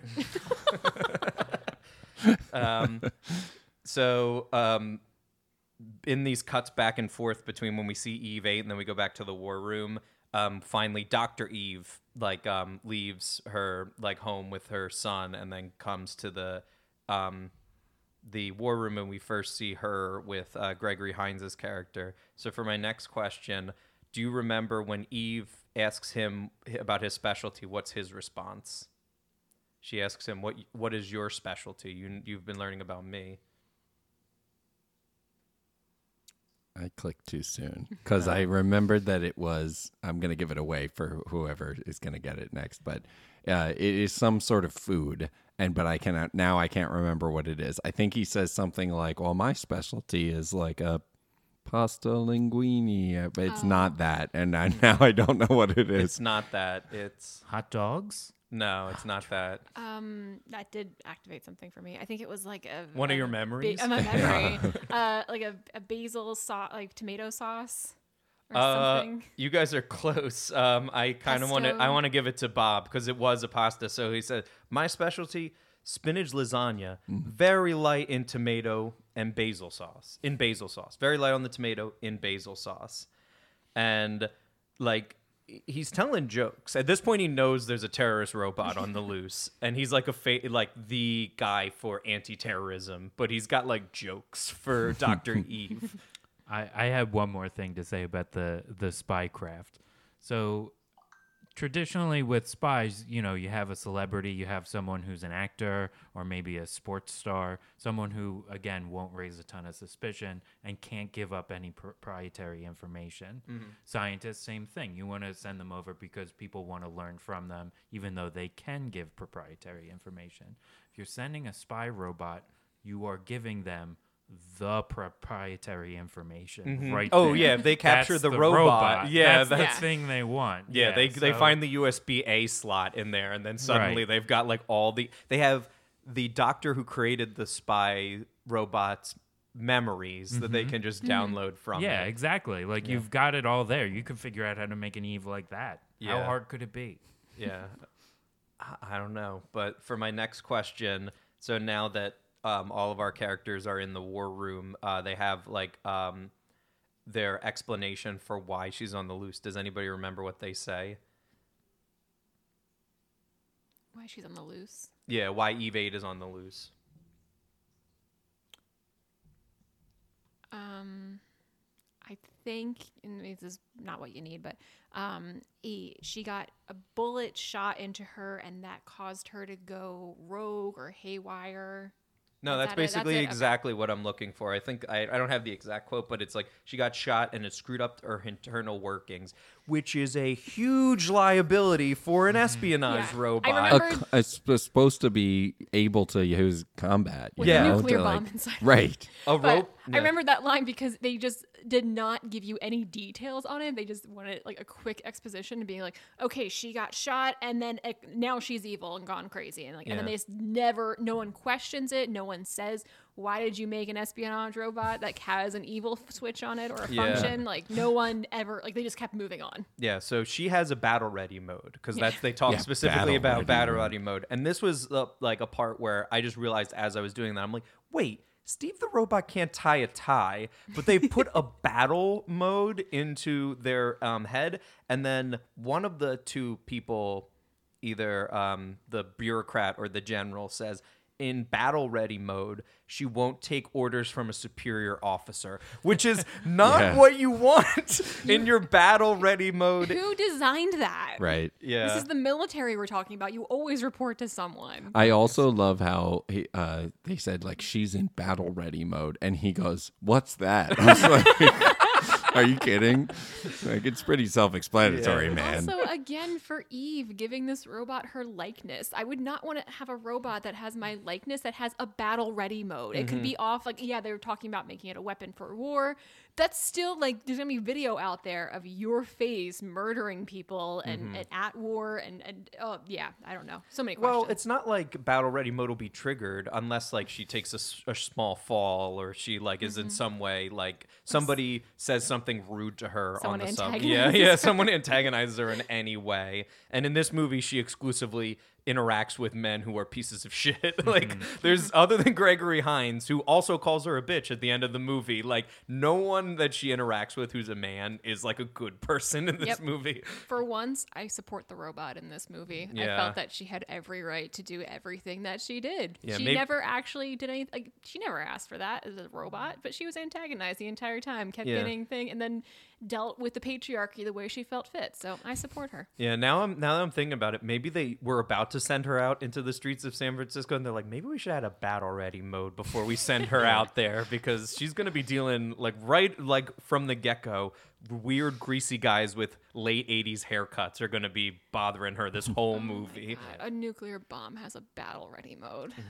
This is a world that we're living in currently where deep fake pornography is a big issue. Why would you create a robot with your exact specifications? It's like, oh, good. Like, great. Like, North Korea captured your robot. Oh, and they're having to do a bunch of weird stuff. And they're sending it to you. It's like, oh, here it is, like, committing atrocities that now you personally are being blamed. Yeah, it felt so unnecessary to give the exact body type of yourself to a robot. 100%. There's creative people out there. They can think of something new. So then we next cut to Eve 8 in a hotel room where we see a scene from the Terminator where she is like she's repairing herself. She's a robot in a hotel room repairing herself from a gunshot. Not quite as exciting as the one with Arnold in it, where they made the whole prosthetic face that he like takes the eye out of and 'cause everything. He's taking like a bullet out of his eye in the Terminator, right? I don't think much. he's repairing something that I think is behind his eye. I don't remember if he's taking, but he has to take the eye out and then like pull out the chip and then put the other chip in or whatever. The way that scene's filmed in the Terminator with the mirror and looking at it all is Yeah. just so great. And this was just kind of like she looks down, like ooh, sees the bloody mess, and then it just moves Which on. she can't feel because it's all cosmetic, but she's acting like she's supposed to be hurt, like as if they didn't tell her, like actually this is all cosmetic. The robot shouldn't feel pain. I think this is a good time to bring this up. At some point, they say like she has a heart, but you know it's just to they said something like simulate like that she has real like Heartbeat. organs, which I assume is like in case somebody opened her up and saw that she had a heart, but like.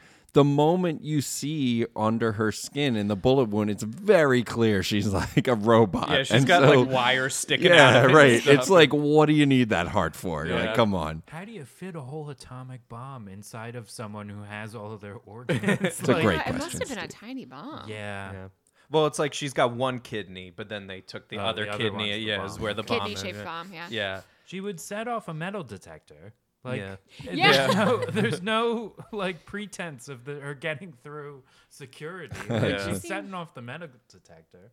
There was no reason for her to have blood or a heart or anything like that. It just, and like all those little camera shots they had of going through her like bone or whatever, or going through the body, it looked like, you know, a biology class from the 90s, like one of those little animated videos, and that felt unnecessary too because there's also wires in there. Why are you trying to show just how human this thing is? So Yeah. that was a weird, like they kept going back to it. It was very weird when they would like travel through the body. Yeah, well, we're in luck because this next scene is when Gregory Hines basically asks all these questions of us. He's like, he says something like, how do we switch her off? And then Dr. Eve responds by saying, she's more human than machine. No, she's all machine. She's like top to bottom a robot. Like that's not really an answer. And she says something along the lines of, she shows the schematic of Eve 8, and we learned that Eve 8 is like a dangerous killing machine, but destroying her spine will neutralize her, which is what happens when you destroy the spine of a regular like a field agent. You could also break her leg and she wouldn't be able to walk anymore. Yeah. Yeah, and you can also put bullets in her eye, which is also something that a human, like you put a bullet in a human's eye and it'll also be neutralized. So they're explaining all these things, which the movie seems to want it both ways, where it's like, here are her weaknesses, but like we're also showing that she like would be really hard to destroy. But all her weaknesses, except the heart, are like again things that you could do to neutralize a regular person. So it's like, oh, so we're basically just fighting a regular person. But this doesn't stop Gregory Hines from getting in a joke. Does anybody remember the joke that he says at the end of this scene when they're like describing how to kill Eve? I thought it was pretty good, so I wanted to include it. Oh, no, I don't remember the full thing. Yeah. So it's right after Dr. Eve is like explaining like a bullet in her left or right eye would neutralize her. And then he says, so I guess the eyes have it. And then it cuts away. And I'm like, again, like you kind of see like the glimpses of what this movie could have been. It's like he says like 2 jokes in the whole movie. And I'm like, wait, is he a jokey guy? Because all the other times he's yelling. He sells the 2 jokes that he tells. Have we heard Van Damme make that exact same joke? I feel like we've heard that joke in It's another too hard movie. to tell. Yeah. The eyes have it. Yeah. Or maybe even Seagal said it. The eyes have it. Yeah. The next question I have here, they're like suiting him up. They like give him all the stuff he needs. He gets his interesting gun, which they never speak to again in the movie. It's like this like seems most like things in this movie. Yeah, it seems like an interesting future. It's like, oh, it's got this cool scope on it. Not really. It's like, oh, is it special in it? No, it's a gun. He looks cool with it on the title like card of this movie. So we also get the call signs for this. What were the call signs in this movie that we get? Okay, so Homer is the like home base. Because you call them when you want the information or if you want the Iliad written. Yeah. And then he is. Why you little? Yeah. Don't. He is Seeker, I believe, is his call sign. He's been searching low and high. It's because he's really good at Quidditch too. That's right. That's right. He's a Hufflepuff. Yeah, Naturally clearly. good For at sure. Finders. And there is a third one I noticed. Did you want that one, or because they only mention the 2, I think. So there's actually in a that bunch scene. when they get to the. But Bunch yeah, later on. what are some of the other ones that you? Well, the only other one that I noticed was the helicopter pilot is Eagle. Yeah, there's like in the scene where they're at her dad's house, they like introduce like a bunch of other call signs, but I wanted like the Homer and the Seeker one because it like until that scene, they're the only 2 people on this seemingly closed call about like a secret robot that's gone rogue. Why would they need call signs? Like, is this an open channel? Yeah. It's like, can a little kid with a CB radio like tune in? And how far away are they that a radio works to the war room? Like, it's like walkie-talkie like looking, but it's like cell phone rules. Yeah, so that opens up a question because something I thought was going to happen in this movie, but sort of does, but doesn't quite, is that the robot would have like robot powers where it can like intercept calls. He intercept calls. So that does radio. No, I know. That's what I was about to it's say. It's not explained. Well, do you have a question about it? Yeah, later? much later. Oh, yeah, but you do have a question. Yeah, I have a question okay, about it. Then Yeah, but yeah, because I remember it. I was like, wait, what? Yeah, no. I remember it now. But even if they just used Homer and Seeker, all the other information they give is like, who cares if they're saying Gregory Hines' character's name or they're calling him Seeker? Like, all the information about they're like, Homer here, there's a nuclear robot like running around New York and it's armed. It's like none of who cares if we don't know the name of the person? Especially I guess there's more than 2 we find out later on, but like call signs are more just like for a lot of people. Like it seems like a direct communication. Yeah, it's a direct communication. Yeah. So, and then we also get this complication thing where I forget which of the 2 characters says it, but to Gregory Hines, but it's like, we won't tell anyone that she's a robot. Instead, we'll say that there's a dangerous female terrorist running around Northern California, which is smart because it would be much harder to explain to somebody that she's a robot, but it also seems just as embarrassing and panic-inducing that there's a dangerous female terrorist running around Northern California. Especially because she's not dangerous until she's provoked. Like, Yeah. she does not, and yeah, she murders a lot of people. I'm not trying to overlook that, but she really only attacks when she's provoked. So to have like people be like, "Oh my God, there's that dangerous female terrorist, get her!" Like that's how you cause the danger. If only there was a single word that they could tell people to not say to strangers. Yeah. So this is also the scene where we find out that Eve 8 has a driver's license and a credit card. Oh, naturally. Yeah. Does Does she anybody? have a social security number? I don't know. So does I think. my next question here? Did anybody notice the name that is on the credit card? It comes up over like the screen because it's Eve, but it's not Eve Simmons. If not, the name is Eve Vixen for some reason. Weird. That's weird. Who's filling out the compliance forms that the robot is like getting? Like, if the robot buys something, do they have to go out and like contest the call? They really will just send those like pre-approved letters to anyone. Who pays for that credit card? The government? Yeah. It's like we just transferred her memories and like her mailbox is full of spam for like applying for credit cards. Yeah, imagine a congressman on the floor of Congress like, everyone, look, your tax dollars have been going to pay for robots' wardrobes. Yeah. Look at all these votes these robots are casting in the elections. Yeah, right. Yeah, but so yeah, in the interest of helping that that congressperson audit the robot, what can anybody here list the things that they say that Eve has purchased with this credit card? 3 things. Oh. Guns, clothes, and medical supplies? No, there's 3 specific things. Oh, okay. Was it the red jacket, the red car that she's driving, Oh, that's right. and a red hat? Oh, I thought we got them all because, well... No, actually, it's like not close, honestly. Oh, No. really? No. So I do you remember? she buys bullets, she buys clothes, and she buys. You're probably looking for more specific, maybe the jacket, and she buys a car. So she does buy the car in the jacket. That never comes up Oh, in their interesting. list of things. The 3 things that the person, General Google says, like on the thing, because maybe she paid for the clothes with cash, like because it doesn't come up on the thing. His list is she rented a 1990 Ford Mustang and 250 rounds of ammunition. So that was close.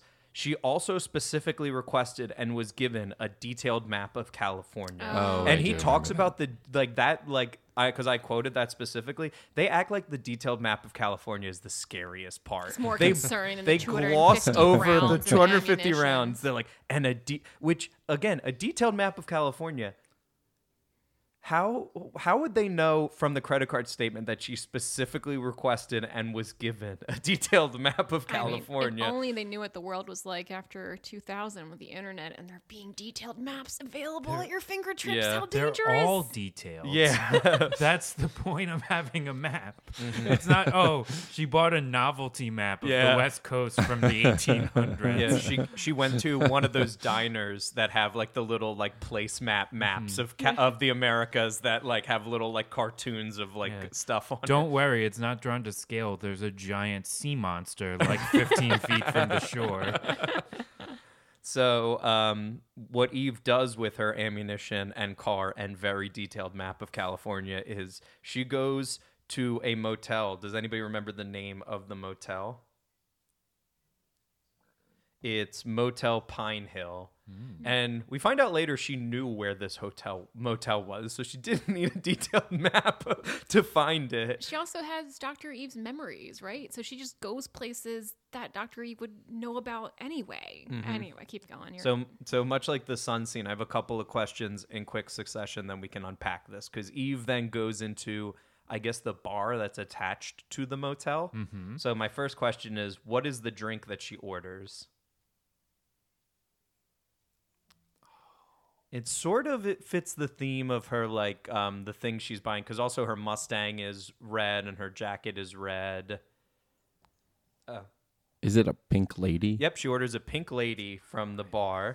Oh man, Which I forgot don't know that what that too, is. But I made a note of it because I'm like, oh, that's so funny. She's ordering a pink lady when she looks like Sandy at the end of Grease. Yeah. Oh, absolutely. Yeah. This is a Grease look that she's got. More like a Grease 2 look, honestly. So my next question. Everyone in the bar is greasy looking. Yeah, oh, absolutely. Yeah, there's some grease in this establishment. So the next question is she goes to the jukebox. What is the song she wants to play on the jukebox? Okay, it's Janis Joplin. The song is any. Oh God, what is that thing called? Every Which Way But Loose. It's that's the way I want it, or something. The way I want it. It's I believe it was Get It While You Can. Get It While You Can by Janis Joplin. So close. That's the way. He makes a comment that's like, sorry, this jukebox was made before Janis Yes. or like after Janis she Joplin died. after she Yeah, died, so and that it's was- like that's not how jukeboxes As if work. jukeboxes only play music from people who are currently living. Yeah, And when we have no And then- oldies or no old music on any jukebox. yeah, so that was actually going to be my next question. Oh, she says, "Dear." The greasy guy who slithers up to her, he says, "Dear, Janis was dead before this box was even built," which that also is confusing. So they only have living people in the jukebox, and once they're it's like sealed in amber, like they can't ever Because, open like, it again. Janis Joplin was only alive and doing music for like a limited amount of time. Is that the only time jukeboxes were allowed to play her music? Am I not allowed to listen to Janis now? Yeah, a few Yeah. years later, when Kurt Cobain tragically died, they went and they ripped all of the Nirvana records out of that jukebox. I like to think they like raised the records to the rafters. Oh, the rafters, sort of like retiring a retired it, jersey. Yeah. Oh. But yeah, so I have one last question. Now that we've met with Eve 8 has met the evil Chuck Norris that is going to be like the antagonist of the next couple of scenes. Does anybody remember the pickup line he delivers? It's kind of in relation to the Janis Joplin request on the jukebox. Because this guy immediately starts being mean to this woman that he's interested in picking up. Mm-hmm. But it's very specific, and I'm sure as soon as somebody says it, you guys are going to remember. May have blocked it out. Yeah. Oh yeah. Everything. I don't blame you. But what he says is, "Why don't you and I step into the '90s?" Oh God. Yeah. Which This again. movie barely stepped into Yeah. my I was Yeah. just Oh, thinking, absolutely. Yeah. This is a movie that is like wearing the fact that it's from the '90s loud and proud. But again, I named like 4. Die Hard 2 came out before this, and that's a line that Holly McClane says. Like, John, it's the '90s. Fax machines, like like phones on planes, like microwave pizzas. I think is the 3 things, which is a joke. Like that's a D'Souza like penned like joke. It sort of makes sense. Him saying, "Why don't you and I step into the '90s?" is like the fact that this woman continues to hang out with him after he says that is like Turing test proof that she is in fact a robot. Yeah. He says that. He's in like a honky tonk. Yes. He's Yeah. wearing a Yes. cowboy hat. Yeah. Like, get the hell out of here, my man. Yeah, the honky tonks all over Northern California. Like it really does feel like she's like driven into like the kind of the heartland of the U.S. But it's you have to remember this is like within driving distance of San Francisco, wherever they are. Yeah, it's like him and his buddies are the only people in this bar, and they just casually talk about assaulting her before Yeah. time. Oh yeah, and assaulting group assaulting Group her. We're just assaulting like her, yeah. yeah. Yeah. Oh my it's- God. Yeah, this is gonna be a dicey couple of scenes to talk about, but that's actually the end of the second round, so you have to wait for the third round to hear us talk about that. Does somebody want to read the scores out? Oh, yeah. Yes, so in third place is Steve with 2 points. I'm still Consistency. in second with 6, and Bob has taken a bigger lead with 10. All right, one more round to go. Now we're back in the helicopter. Gregory Hines and Dr. Eve are talking without any sort of like earphones or anything in the helicopter, famously loud vehicles. So he is trying to get information about Eve, which might help him like figure out what Eve 8 is going to do. So the first question I have, what does her ex-husband do?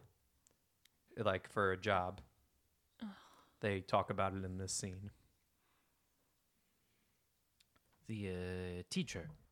No, he's not a teacher.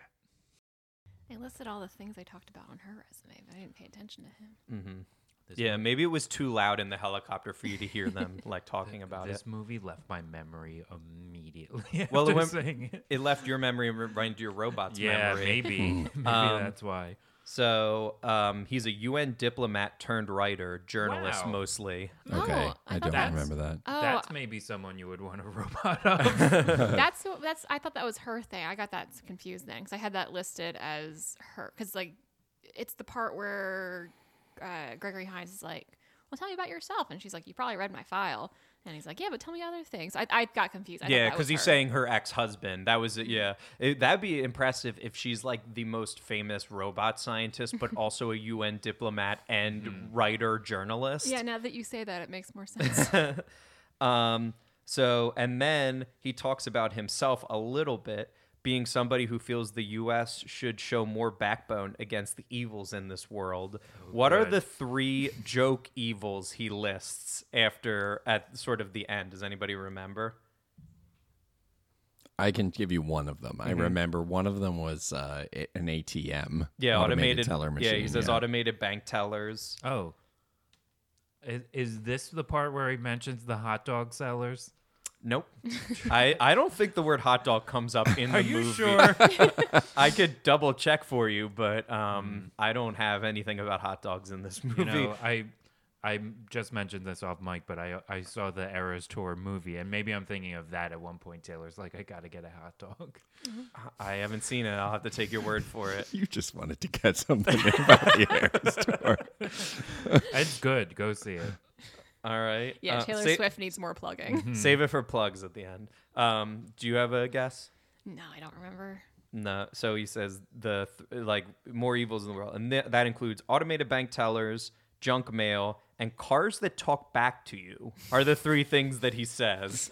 He hates. Was night- that a thing? Yeah, he was watching Knight Rider. Was the Yeah. joke I was gonna make? But yeah. he's fine with robots. Yeah, right. Well, yeah, but that's the thing. So then she says something along the lines of like, "So you don't like machines, do you?" And then he has some sort of thing. So I have it written down here. So it's about an 80-minute movie. About how long into this movie do we actually find out that Gregory Hines does not like machines?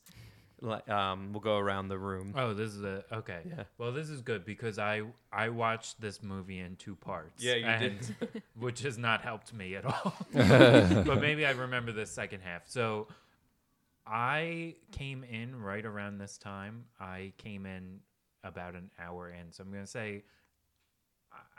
say it's 50 minutes. Okay. Yeah, and you're saying like when he states that he doesn't like robots. The one and only time, which is Yeah. during this helicopter ride. I'm gonna say it's an hour and 40. Let's say an hour. I'll go lower. I'll say like 45. So you're the closest. It's the 31-minute mark of this Oh. movie. We're only 31 minutes into this movie. Oh my god. Don't worry, there's a lot to not talk about later in the movie. So It just, so did they cut back to the scene in the hotel yes. room? Yeah, Okay, so okay. the Janis Joplin scene had just happened. Then they're Sure. flying to Okay. the hotel That's because what I that's was confused, around 'cause I where thought she had purchased we had stuff. left that Oh behind no, us, there's so. a much like the Killer Clowns episode we talked about recently. There are a lot of scenes that happen overlapped with scenes in this. Yeah, we cut to and from the hotel maybe 11 times or something like that. if you're listening at home and you plan to watch this movie, just a fun little thing is to look for I believe it was this helicopter scene, or it might have been another helicopter scene, but it was just a very obvious, like, they're shaking the camera and in the background there's a fog machine going up against what's supposed to be the windshield. Yeah. Like, it's very fake looking. Oh yeah, it's like high school play Yeah. level of, for how great the shots of the Right. helicopters are. They're like on a little like thing, Yeah. like shake, like moving up and down, like yeah. Another fun thing to do if you're watching this movie is you can take your head and like turn it to the left and look out a window is good. Or like if you have your phone, you can like look down at that is fun. Turn to a loved one, give them a hug. So now we go back to the hotel when Eve 8 and evil Chuck Norris are starting to get intimate, and something makes Eve upset. I think it's because he like tries to touch where her bullet wound would be, which I guess she never repaired it. We had that whole scene in the hotel where I guess she doesn't repair it. And then It's not like she has the memories of a robot scientist or anything that she can make her own repairs. But yeah, she has memories.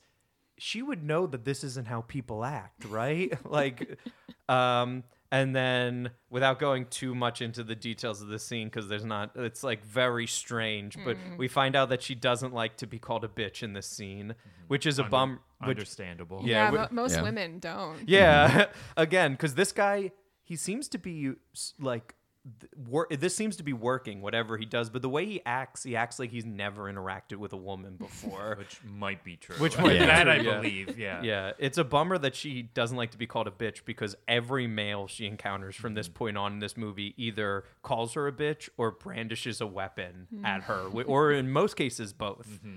And then, so she like attacks him and then attacks his two buddies who are like waiting at the door, like Little Rascal style. Like one of them has a gun and one of them has a knife. So they only had the best of intentions at this like this high class hotel. I have to say, I also laughed out loud when that knife came out, because it's like a huge, Crocodile Dundee knife he pulls out. Yeah. Again, these guys went to a bar to like drink with their friends, and one of the guys has like a Bowie knife, like a machete on him. And so she dispatches those people, and then we get this shootout with the cops, which again, it is framed fine. Like if you saw this on like 24, you'd be satisfied with the action in this movie. It's just in service of nothing. Yeah. And so this was something that I couldn't figure out how to include into a question, but I thought it was very charming, and it's from like a different scene. So Hines, like they land the helicopter. He tells Eve not to get out of the helicopter, which makes total sense because a lot of people have seen her gun down many people. But she leaves the helicopter as quickly as it's like trying to tell a cat like not to leave the helicopter or something like that. She like wanders out like immediately. So Hines meets up with the local like sheriff, and then the sheriff says, "You must be the Fed, Mikhail," and then he goes, "McQuaid." Yeah, whatever. It's like his response, and then I'm like, this is the first act of like mass violence like that you've seen, man. Don't be like, yeah, whatever. It's sort of funny. I'm like, oh, is this guy going to be kind of bumbling? Or no, he's pretty by the book and kind of forgettable for the rest of the movie. But he like forgets the guy's name, and he's like, yeah, whatever. Yeah, you mentioned that Eve jumps out of the helicopter. Like, for the rest of the movie, she puts herself and others in danger by rushing into it. It's like she's in battle ready mode. Yeah. Yeah, so then we still get the radio working. I noted that. I'm like, where are we now that the radio still works in the war room? And then we go into the freezer where Eve and Gregory Hines have like a big like shouting match. And again, this is like both their Oscar reels here in this like freezer for the imaginary world where this has any sort of buzz. I guess their Razzie like reels are in this one. So I've got a couple of questions here in the freezer. How does Eve know about this place? That's something they find out in this scene. Well, she says that, I forget the exact language that she uses, but she says this is a bar where like sex workers come. Yeah. And then she says that it was like she had a sort of fantasy of coming here as a teen. And so that's why the robot is coming, because the robot has her memories, but not her inhibitions. Mm-hmm. Yep, that's exactly right. Yeah. And then, so this is, again, Gregory Hines oscillates from being nonplussed about stuff that happens to like blown away by something's happened. So can one of you guys finish this line by Gregory Hines? So this device of yours is blank as well as blank. I'll guess. Horny as well as dangerous. Basically, I'll give you that. It was horny as well as psychopathic. So this device of yours is horny as well as psychopathic. That seems like it's a line for the trailer. It's like come watch this movie. We've got a robot that is horny and psychopathic. Hooray. So yeah, I have a question here because this is also where they explain about her origins. Because much like in a lot of Arnold's movies, they don't really address the fact that they have an accent because she kind of has a pretty heavy Dutch accent. Can anybody, for a question, explain to me like how, like where she was living for her life? Sort of. She sort of explains it here. Yeah. So I can just make this. So they explain in this scene she was born in the U.S. When she was very young, she moved to her grandparents in Europe until she's 16, and then she came back, which isn't a good enough explanation about why she has a straight Dutch accent. Is that all they say, that she just moved to Europe? Like not Yeah, Europe. Yeah, it's such a small little like area. She says Europe, and then she comes back. Well, it apparently didn't impact her at all because we don't see any of her memories from that time. Yeah, and then this is also revealed that she's like estranged with her father, who's named Bill Simmons, which I assume is the sports and culture critic and podcaster, Bill Simmons. We cut to Eve 8 driving during the day, so we know time has passed. And then she gets cut off by a hateful stereotype of somebody who works at the business factory. So if you'll indulge me, I'm going to do a dramatic reading of the one-sided phone call that the guy has where after he cuts her off. So he cuts her off and then he gets on the phone and he goes, "You just shut up and listen to me a second. You and I made a deal, right? Don't fuck with me like this. It's business. Business our business, Charlie. Friendship has nothing to do with it, right? No, listen, shut up a minute, will you? And listen to me. Are you with the program or are you not with the program? Now, which is it? And when I get in, I want everybody smiling, spit polished, all right? What the? Like, his name might as well have just been like Guy Generic. Yeah, like sort of Wolf on Wall Street or something like that. Without needing to specify what he like any detail in that whatsoever. Yeah, Man Jobbington. Yeah, Man Jobbington. White corporaton. Yeah. Mm-hmm. Did you not read The Art of the Deal? Yeah, yeah. I'm surprised they didn't try to get Trump in this 91 Trump. He would have been in your movie. Yeah. I guess if he might not have let himself die in it. Imagine if he was in the lobby of the motel she's in. Yeah, and he points which way to the jukebox. Which way to the jukebox. Imagine he was in a movie where he treated a woman poorly and there was consequences. Yeah, he had to really method act to call somebody a bitch. He wouldn't have been able to help himself. He would have had to die in this movie. He's never stopped method acting since. So in this scene, we also get she gets activated. For the next question, can anybody explain to me how she's activated?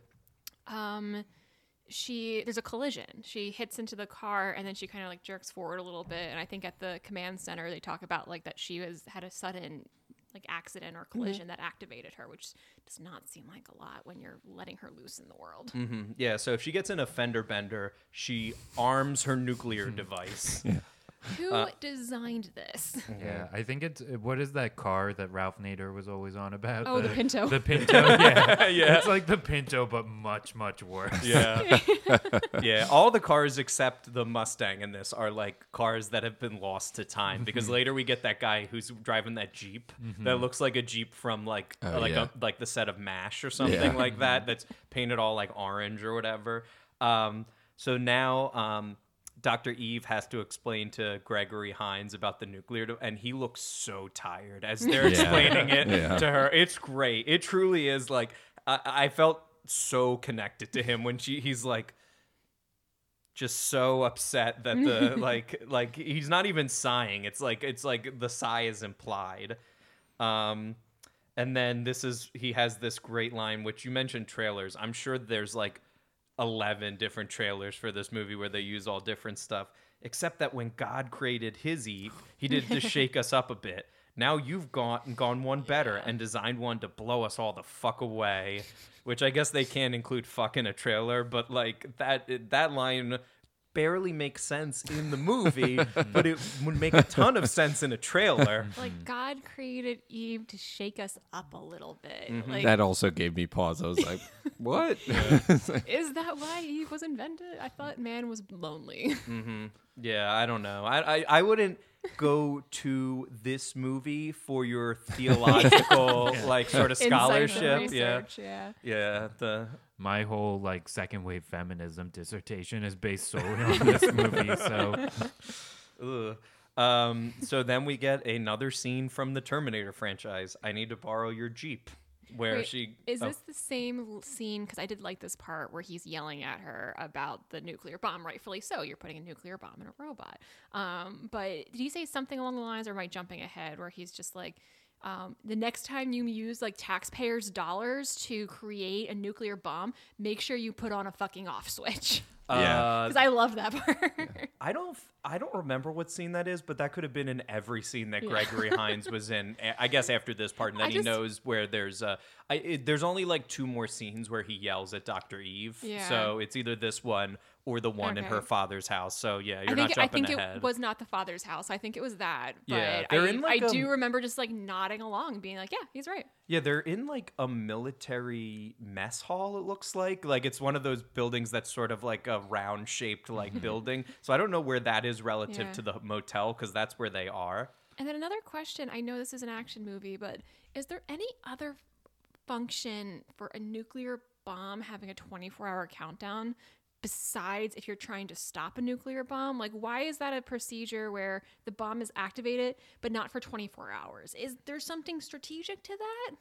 I guess if you have other people you want out of the blast radius, you give them like time to do that. But you're absolutely right, because there's a lot of periods of time where intentionally or unintentionally Eve could be transported away from where they want the bomb to blow up. Yeah. Yeah, they were putting the bomb into the robot and they were like, okay, I think we're all finished. Oh, wait. What if this needs to be used as like a plot device to build tension? Let's put a timer on it, 24 hours. Yeah, Because she's autonomous. She doesn't have a remote control, so she can go anywhere.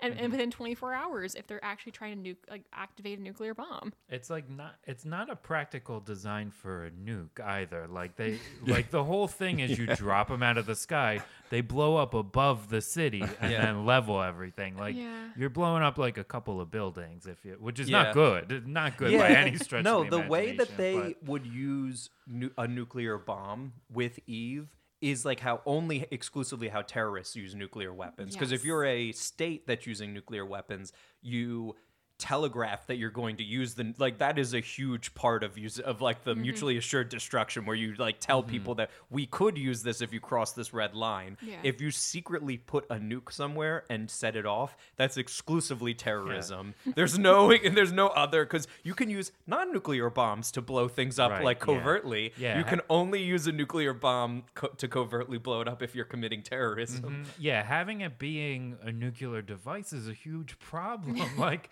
for one, she's probably radioactive 100% of the time.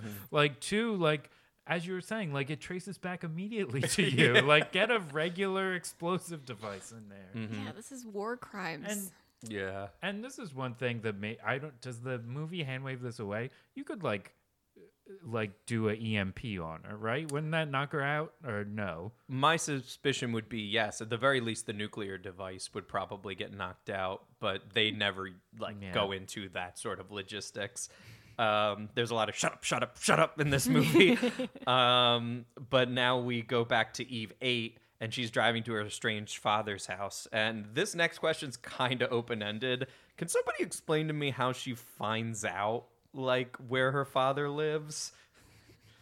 So it's not super well explained, I feel like, but that somehow she says that she knows when she finally meets him. She says that she knows through like somebody he knows, like a friend. She was like, oh, like, you know, Sergeant so-and-so, I forget who the person is like told me where to find you. And he's like, oh, I can't believe you remembered that person, something like that.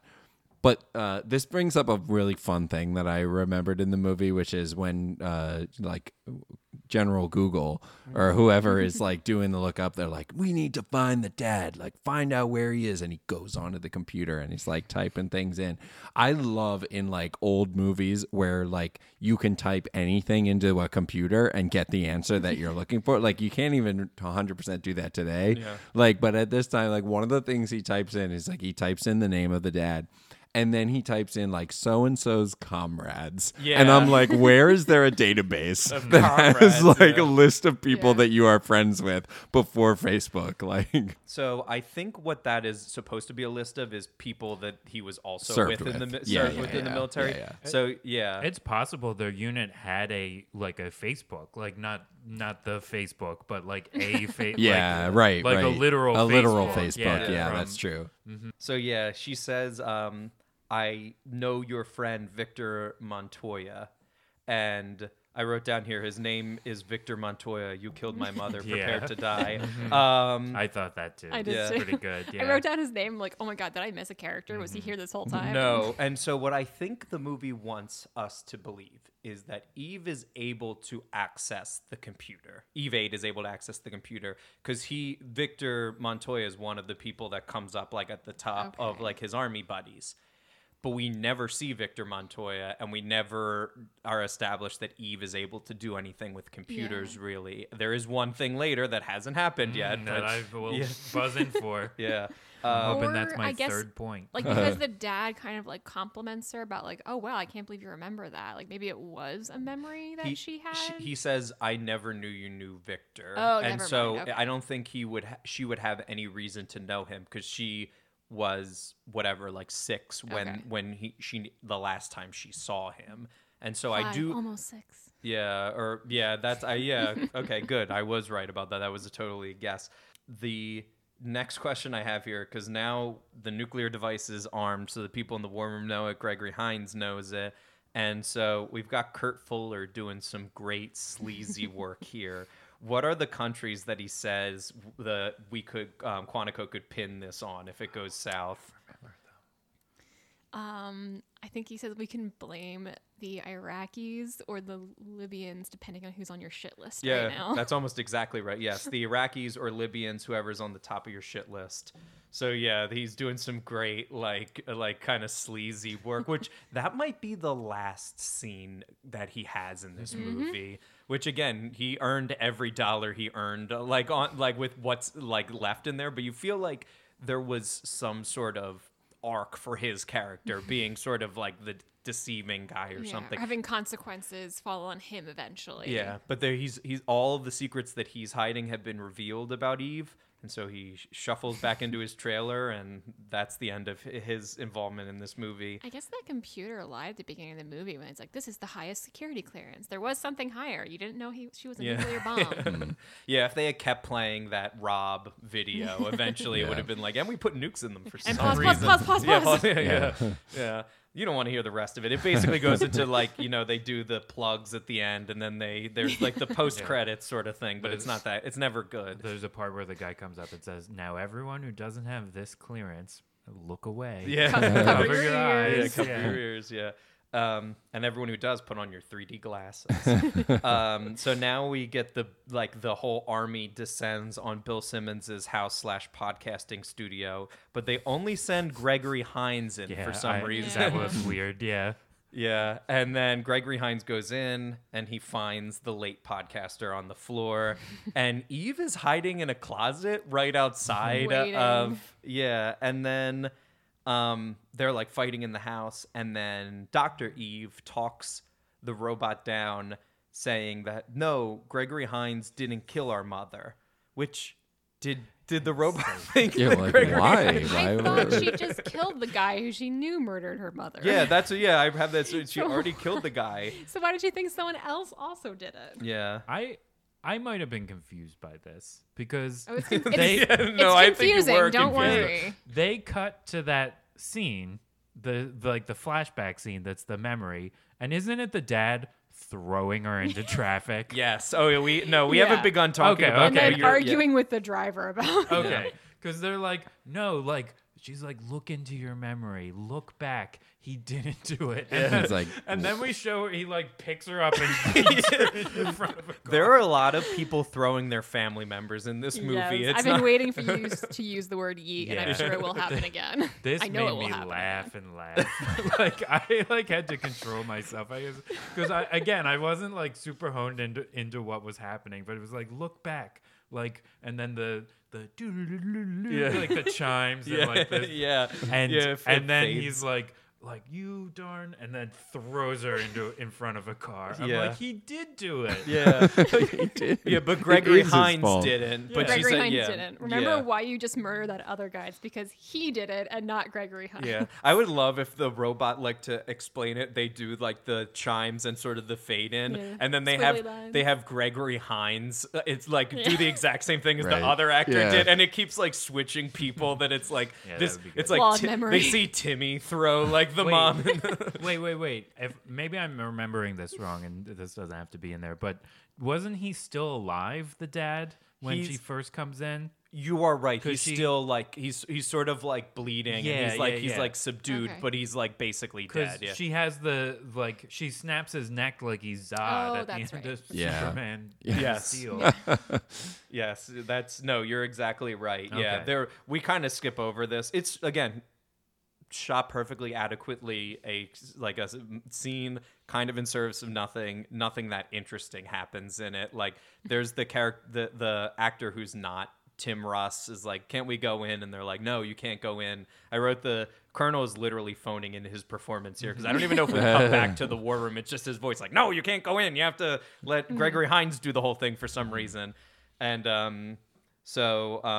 then we sit down with Eve again, and it's like, so what is it now? You're not telling me, Gregory Hines. And so she's like, says this confession, and every confession that Eve makes is like just a step too dramatic. So she's like talking, and one of the lines I wrote down is, he was very drunk, too drunk to drive. Because normally he was drunk when he was driving, but at this one time he was too drunk to drive. This is like some John Wayne levels of drunk driving.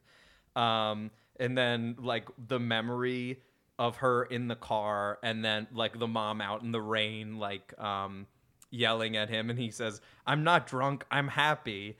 And you can hear this. So we're listening to Eve, like little Eve's memories of this. It's pouring out, and she's inside of a closed car. Yeah. But it sounds like they're having this conversation like in the car next to her, even like 10 feet as opposed to 10 feet away. Everything that they're saying is like crystal clear to her. And then he like pushes the mom into traffic. He gets hit by a car. The driver of the car, like understandably, comes out, and he's like, "Oh my God, what happened?" And the dad says, I don't know, which is not what you say when you pushed your wife in front of a car. Or when you're 2 feet away watching it happen. Like if you're trying to say I didn't push her, then you Yeah. say something else besides I don't know. Yeah, he says, I don't know, which like floored me. I might have like paused and rewind that like 3 times. I'm like, how can I make this into a question? Like no one's going to remember that because it's just so bizarre that like he's like his wife was just hit by a car, presumably fatally so, even though the car doesn't look like it's going that fast. And then he's like, oh, I don't know what happened. Like you two seem to be arguing outside your car in the rain, and then she fell right in front of my car. Yeah. So what happened? There's no way he wouldn't be jailed for this Oh, crime yeah. as we Yeah. saw it. Like, how do you spin that? You have a witness. Like, he's going down. Yeah. I'm sorry. Someone later on makes a comment about it. It might have been Eve. It might have been the military guys. I kind of forget now. But someone said like whether he pushed her or whether he's like did something else. It was his fault. He's the one who did. It's like no, he pushed her. Yeah, Like, there's no yes, doubt. it was definitely his fault. There's no doubt. But yeah, like, and there was a witness to it. The guy in the car watched it happen. Eve watched it happen. How was he not arrested? Yeah. So then Eve, where we go, and now we're back to present day. And there's 2 things that Eve says that floored me in this. First, she says, I kept it hidden away for so long, I was beginning to wonder if it was real. Yes, Your I noted mom that died. too. Like, it wasn't like you didn't misremember. Your mom was hit by that car. I get that there's adverse childhood trauma. She could have pushed that away, but there also have been police reports. So, like, it definitely happened. yeah. You might have repressed the memory, but, like, it was real. Your Yeah. mom's dead. That's the outcome of this real thing that happened. Yeah, and the second thing, she turns to Gregory Hines and she says, it might sound crazy, but she's going through my life.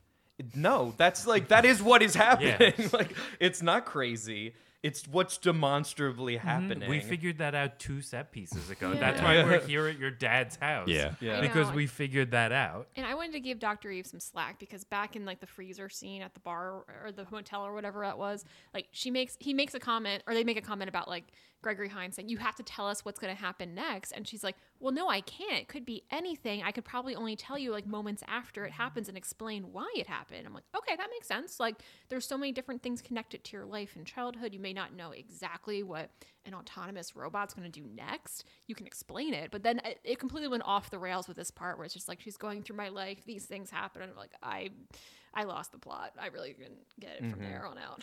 So for my next question, where does Dr. Eve think that Eve 8 will go next? New York.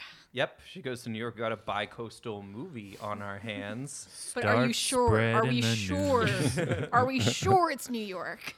Gotta be sure. It looks like it was shot. That actually could be downtown LA. I Oh didn't no, I notice was any joking specific. because Gregory Hines asked like, her like yeah. 3 Oh, times. He's like I'm sorry. really Yeah. You adamant gotta be about certain. that. Are you sure it's Yeah. New York? And she's like, after her like saying like I can't be certain about anything, but then The- she's like, yeah, I would want to go to my The son. exterior of the building they cut to looks like Jerry's apartment from Yeah. Seinfeld. Yeah. Oh yeah, I was thinking it's like a Woody Allen movie suddenly, or like Pope of Greenwich Village. Like it's a very New York looking movie with some very New York looking actors in it. Jerry, I'm dating a robot. Yeah, yeah. What kind of nickname would Eve 8 get? If like it's not the man hands, or it's not the soft talker. They like, were so out of tune with the people they were. I don't think they would have noticed. that she Oh was a yeah, oh yeah, robot. that yeah. It's like at the end of the episode, they're like, and it turns out that the woman that George was dating was a robot the She was whole a time. robot. Yeah, she exploded and wiped out 3 city blocks, and then, like, She had nuke innards. yeah, it's like she was a robot. I just thought she was Dutch. So Steve, unfortunately, already beat me to this. Did anybody notice how huge those binoculars Oh, are? Yes, Yeah. I also So made giant. a note of that. I They were cracked so up. big. I laughed and I laughed and I So laughed. He there- kept putting them Yeah. up too, and then taking them You down. could tell that actor was having fun with those binoculars. I thought at first it was like a forced perspective situation, and then he kept doing it over. I'm like, no, those things are giant. So so those, big. as somebody who does have a little bit of experience, those are like, you can get binoculars like that for like birding and stuff like that. But the problem with those binoculars sometimes is the range, like how close you can look, can sometimes be like tough. They can only look like at something so close. They appear to be right across the street, because at the one point the husband is told to like look across and he can make out Eve like immediately. So like you want like the like normal kind of like quote unquote normal sized binoculars to look into a like a place that's across the street from you. Yeah. There were 2 laughs for me in this scene, because one, suddenly it's Rear Window. Yes. I was Yeah. like, oh, okay. So then we see it cuts across to what he's looking at, and we hear them talking. And I was like, wait a minute. So- You can't hear, like, he's not listening in. But then they cut back, and it's another dude with like a listening device, yeah. which I like also thought was silly. So So- I had 2 good laughs. It brings me to my next question. What is the husband doing when we first meet him? He's like putting a coat on the kid. They're getting ready to go out or something. Nope. Oh, crap. You had the listening device. So. He's learning Russian. Yeah, he's learning Russian on cassette. Like he's got like the very early style headphones in, and he's like, they're like, what is that? It's like, I think it's Russian. So he must be doing some UN/journalism stuff with If only Russia. they told us. Yeah. Or if it was relevant. Yeah, this scene had a lot of really great elements into it. I thought, for context, they're watching the the Dr. Simmons's husband's apartment, knowing that, she's going to set up. So they have all this sort of surveillance going on. But yeah, it's undercut by the silly binoculars that are enormous. And also just, again, I feel like this happens throughout the movie where they don't give you enough context of what's going on. They just jump right in, and you see a guy with binoculars looking at the street, and it's not clear right away that this is a surveillance situation. You think it's like you said, rear window. Like you think it's a rear window situation. Someone's just like spying on people.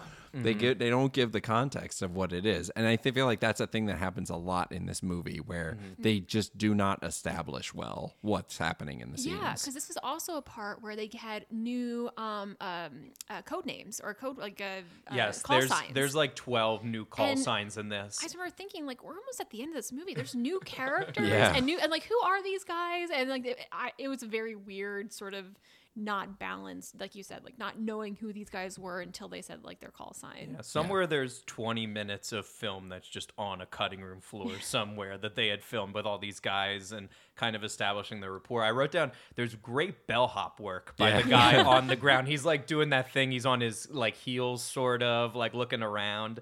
And despite like all of the different guys with their call signs looking around, Eve 8 still makes it into the building. For my next question, does anybody know what tips off the men that Eve has gone into the building?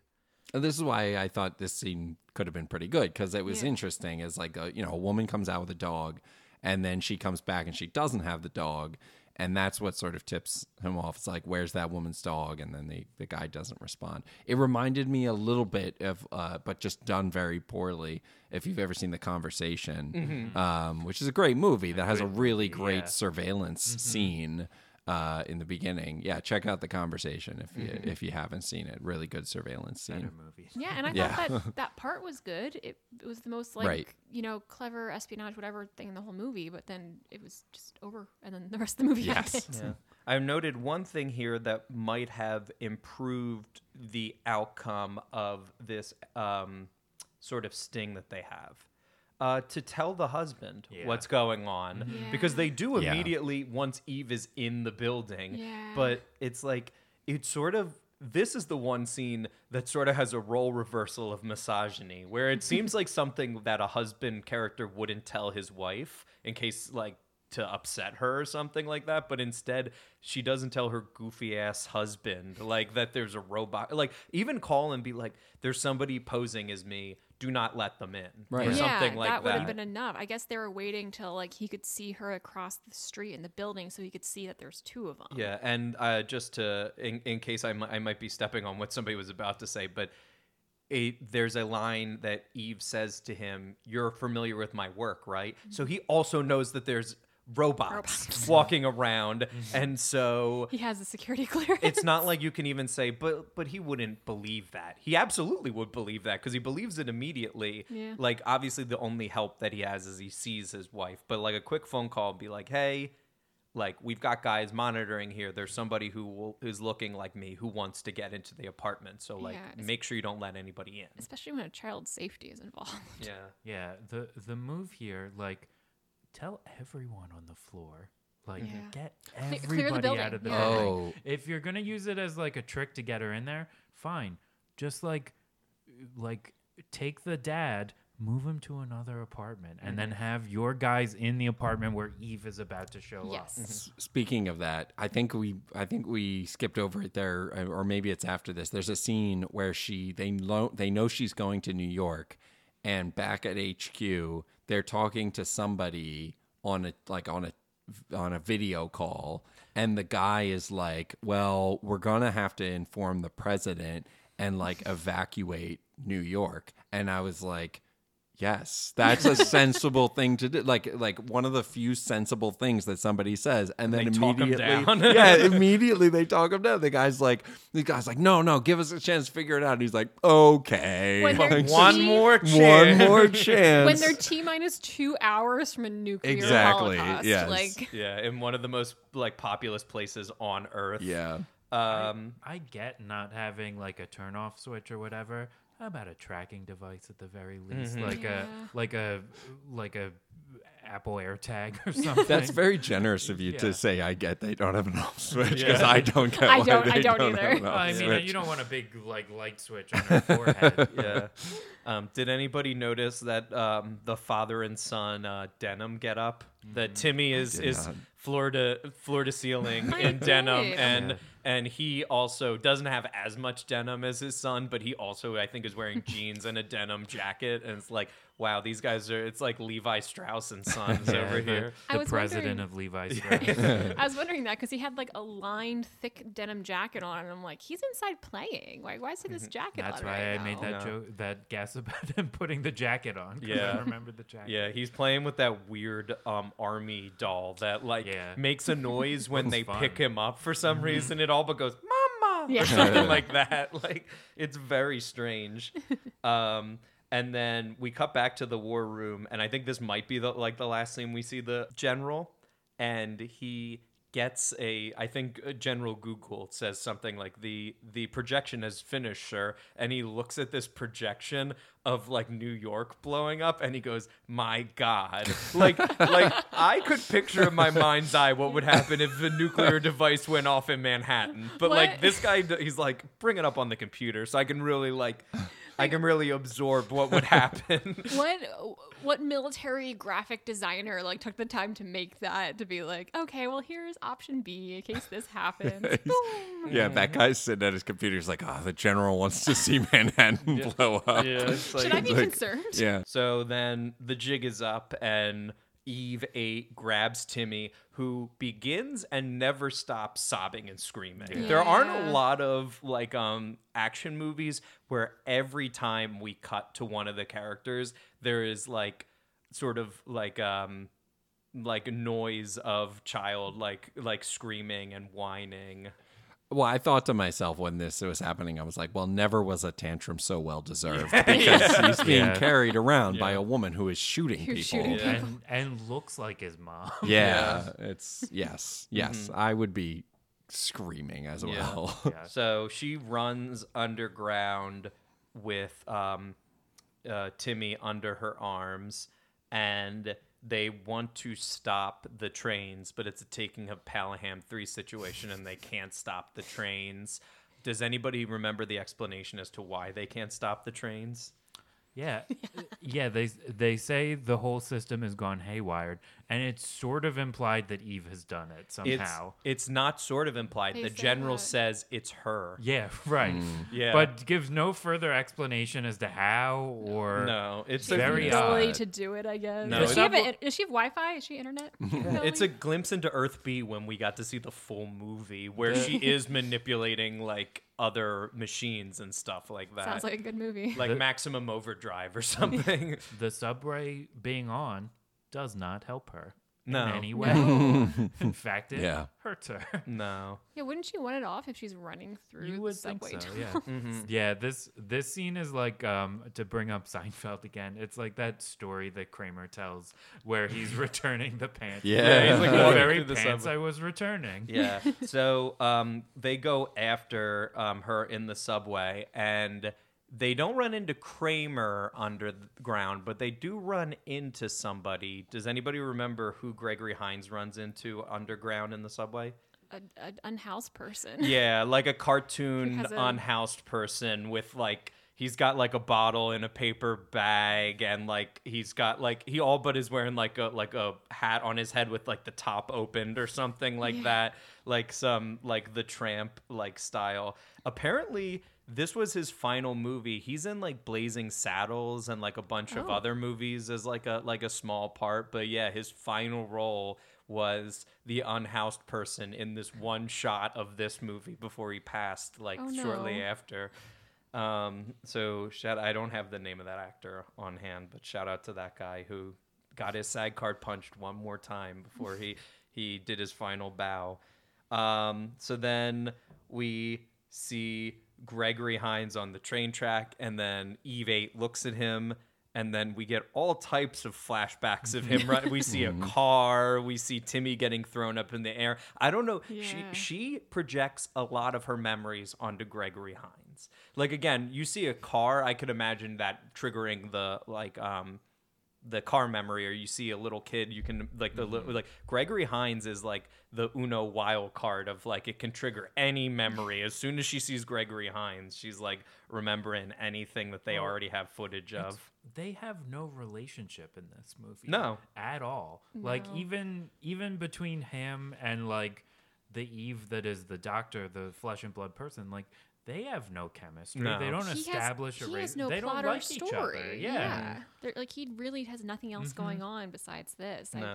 The only thing I can think of is that she's so distrusting of the patriarchy at this point because every single man she's encountered has attacked her, called her a bitch, whatever. That another man running towards her would activate her, and I support that.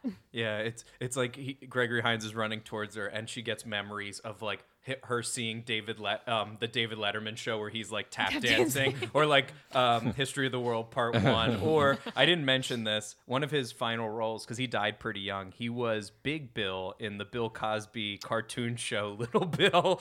Gregory Hines was. He died I remember that show. Yeah, he died like right after it like wrapped up tragically. A show that has aged very well. Yeah, exactly. A show that people it's real zeitgeisty. For children. Yeah.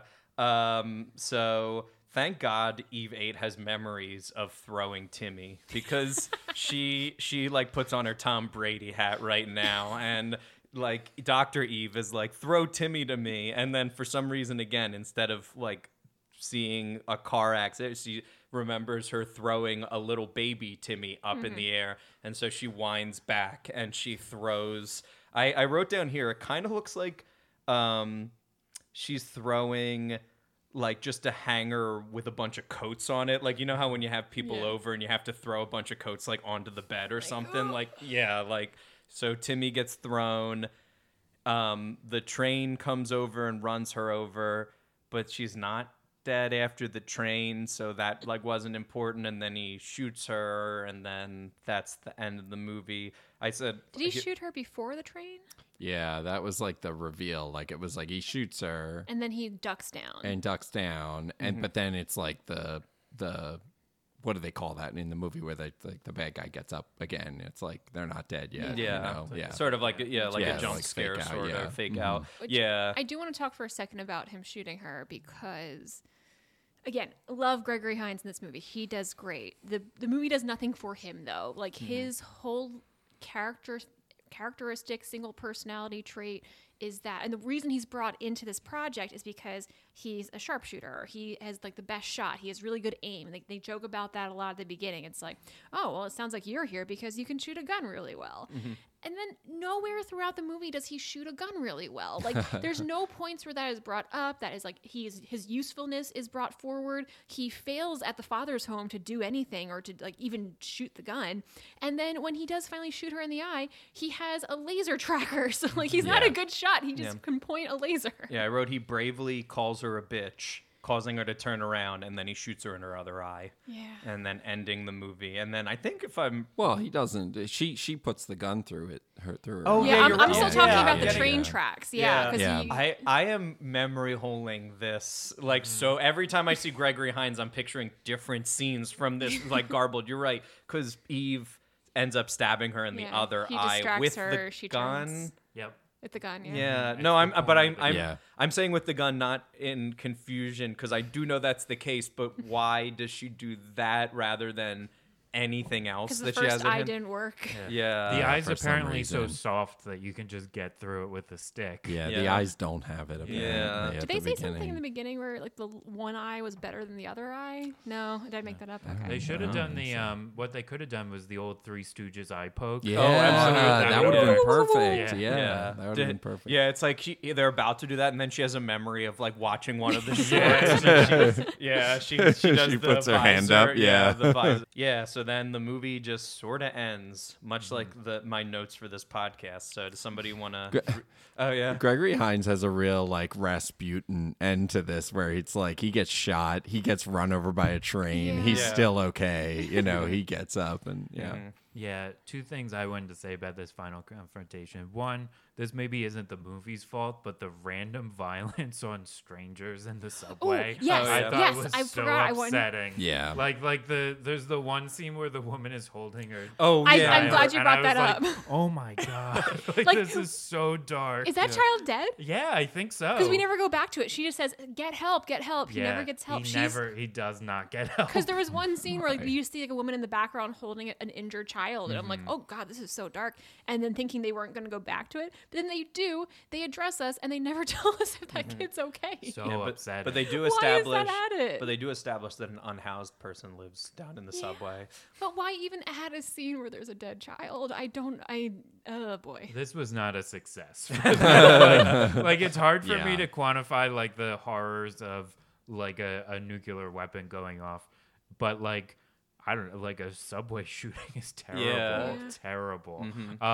But the other thing that on a lighter note, I had to rewind because I was like, where did Billy? Like, I thought he got yeeted right out of the movie. Where You like, mean Timmy? Timmy, yeah. Yeah, He I don't gets- blame you. He That's gets like- thrown out. But like, there is a scene where he sneaks up the steps that the confrontation is happening Oh, right by. yeah. So I'm like, he's just gone. He like She they tells him to never address run. it. Yeah, I think Yeah. it's so the yeeting happens. Then she tells him to run while we still think that she's dead. So she is and then like Eve 8 is still alive, like with the hole in her eye and everything. So yeah, you are right. Again, you're not like me in making up scenes. You are remembering them correctly. But yeah, do we want to declare the winner for this week? Yes. So Close game. in third place is Steve with 3 points. Woo. In second place is myself with 12, and our first place winner is Bob with 14. Love it. All right, so I've got some consolation prizes here. So I went on Gregory Hines' website and I found his recipe for spinach lasagna. And tried to recreate. I'm sure I'm not as good as Gregory Hines, It's a but homemade meal. yeah, very light in the tomato and basil sauce. But for the winner, Bob, I was able to call up friend of the show, Jim Belushi, and he doesn't have the tie from Eve of Destruction, but he did agree to give one of his other ties on. So this was one of the ties that he wore on, according to Jim. Oh, so, yeah. Wow, nice. Yeah, let's see I you. like Let's see this you tie it one. right now. Yeah, No, I mean, I really tie it, Bob. Don't just keep. I mean, yeah. it's gonna be really helpful, sure you you know, don't for me as well, because the tie says I'm not John, and I Yeah. am not John, and so this, this will make sense. No, Do you Bob. want to take your gloves off before you tie that, though? No, I think I'll keep them on. No, I mean, No, really think tie I'll- it, Bob. All right. Well, if you're gonna keep working on tying that, in the meantime, Steve, would you recommend this movie? Would I recommend this movie? Absolutely not. What are you talking about? This is Look, it's on the script. I have to ask you that. this movie has some of the we sort of glossed over some of the gross things.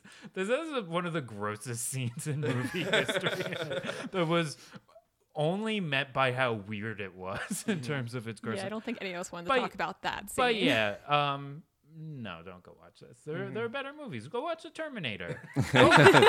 Go watch one of the bad Terminator sequels, like Dark Fate. Is that one of them? Yeah, don't Dark know. Unity, Dark Salvation. Go watch those. They're all better. Genesis, but it's spelled wrong. Check those movies out. Mo. Yeah, I'm not going to stay on my soapbox for too long, but I do feel like I don't blame the robot in this movie. She never asked to be a nuclear bomb. She just kept getting antagonized by terrible toxic men and reacted accordingly. So I do support her. But overall, the more I thought about it, I'm like, this wasn't a terrible watch. It did go by quickly, but just going through this game, there's a lot I forgot. I think it's just a kind of an unmemorable movie. Like this is probably our episode where we had the most unanswered questions. 'Cause I think we were all just either forgot things right away, or we just, I don't know. There was a lot that did not make it memorable. There's so many other movies that did this better. Movies that we've watched too. How about you, Bob? Yeah, I agree. I don't think it's a terrible movie, but I don't think there are redeeming qualities enough about this movie to make me say, yeah, check it out for this reason. It's like I can't really pick anything out in this movie and be like, oh yeah, this is an interesting thing that you should watch this for. Whereas I feel like a lot of the movies that we do on here, it's like, yeah, it's not very good, but it's got Stallone being silly, or it's it's a movie, but it has this thing that's interesting. It's like this movie doesn't really have much that I would want to recommend about it, except if you want to just go on and listen to what not to do in your music score and what just some of the weird things that we talked about, if you want to experience those for yourself. So yeah, obviously as the big bad movie apologist, probably out of 4 people who like bad movies, I'm probably the biggest apologist. If you want to watch a movie where so many things went wrong, this is like a masterclass in that. Similar to The Saint that we did last time, it's very clear that a ton of stuff was cut out. It's very clear that a bunch of people are miscast for this. Mm-hmm. It's got a ton of stuff that doesn't pay off and is not worth it. And it just has a ton of unused potential. So if you are interested in it as kind of a time capsule of bad 90s filmmaking, if you're interested in it, there's not a lot of Gregory Hines movies, unfortunately. Yeah. So I haven't seen a lot of his other ones. If you want to turn on, if you like those bad movies that you can kind of have on TV and not really watch a lot of it, I think the action is pretty good. I think there's a couple of interesting ideas that are totally not explored. So if that is all interesting for you, check it out. But yeah, there's definitely, in our small library of movies we've already done, this ranks pretty low. Yeah, so far. You have to ask yourself with any of these movies, why am I watching this movie? Oh, okay. Shut up. Yeah, because this movie, I probably enjoyed watching this movie more than I enjoyed Every Which Way But Loose, because that movie is I found that hard to watch at times. Mm-hmm. But at the same time, it's at the very least, that movie is wild and ridiculous and watch this to watch Clint Eastwood and an orangutan. You can at least have that. Whereas this movie, I feel doesn't have anything like that. Mm-hmm. All right. Well, we can't recommend Eve of Destruction. But Steve, is there anything you want to plug or recommend to our audience? You better believe it. I saw the Eras Tour movie yesterday. I thought it was pretty good. I know. Please help Taylor Swift. She needs more viewers. I know Taylor's down on her luck lately. Well, she might cross promote. Maybe down one of her shows, she'll shout out our podcast because we shouted out her movie. Yeah. 1989 Taylor's version just came out, and I've heard it's doing very poorly. So go. Oh. No, it's doing great. Yeah, I was confused. It's the number one selling album this year in 3 days since it came out. So yeah, that's it. Go see that. It's fun. It's better than this. How about you, Mo?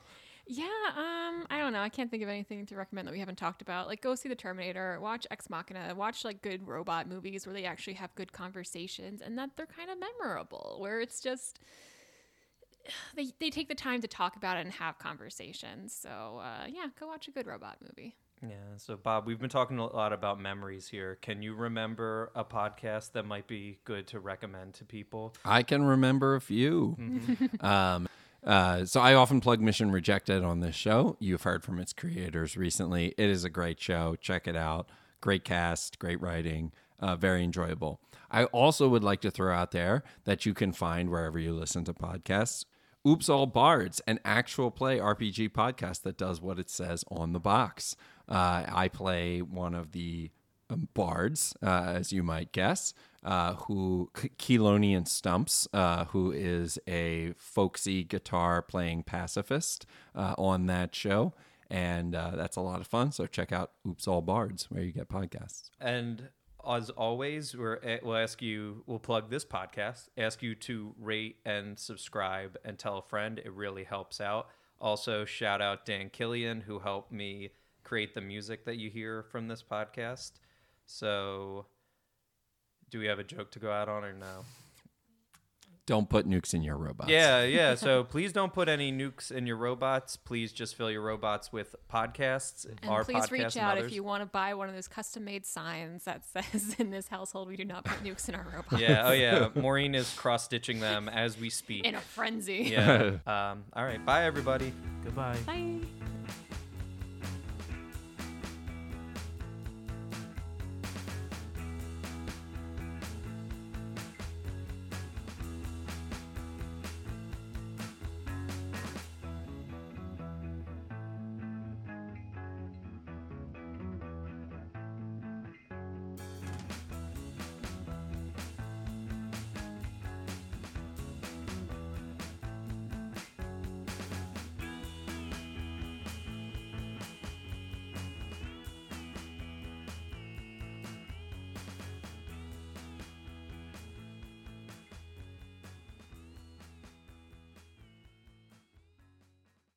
So I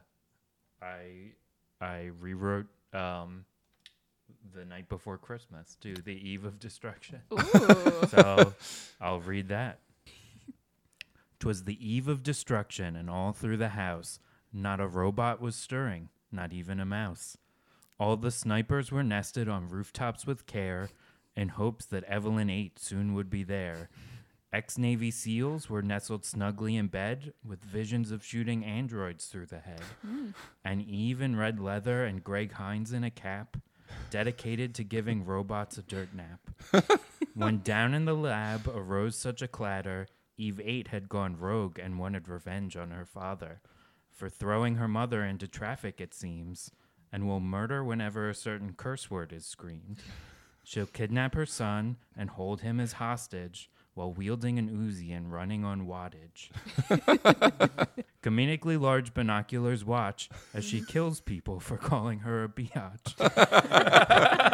Until the final action set piece, which is rather gory, her eye is shot out like Ralphie from A Christmas Story. Away flew the credits printed in black and white. Happy destruction to all, and to all a good night. Yay!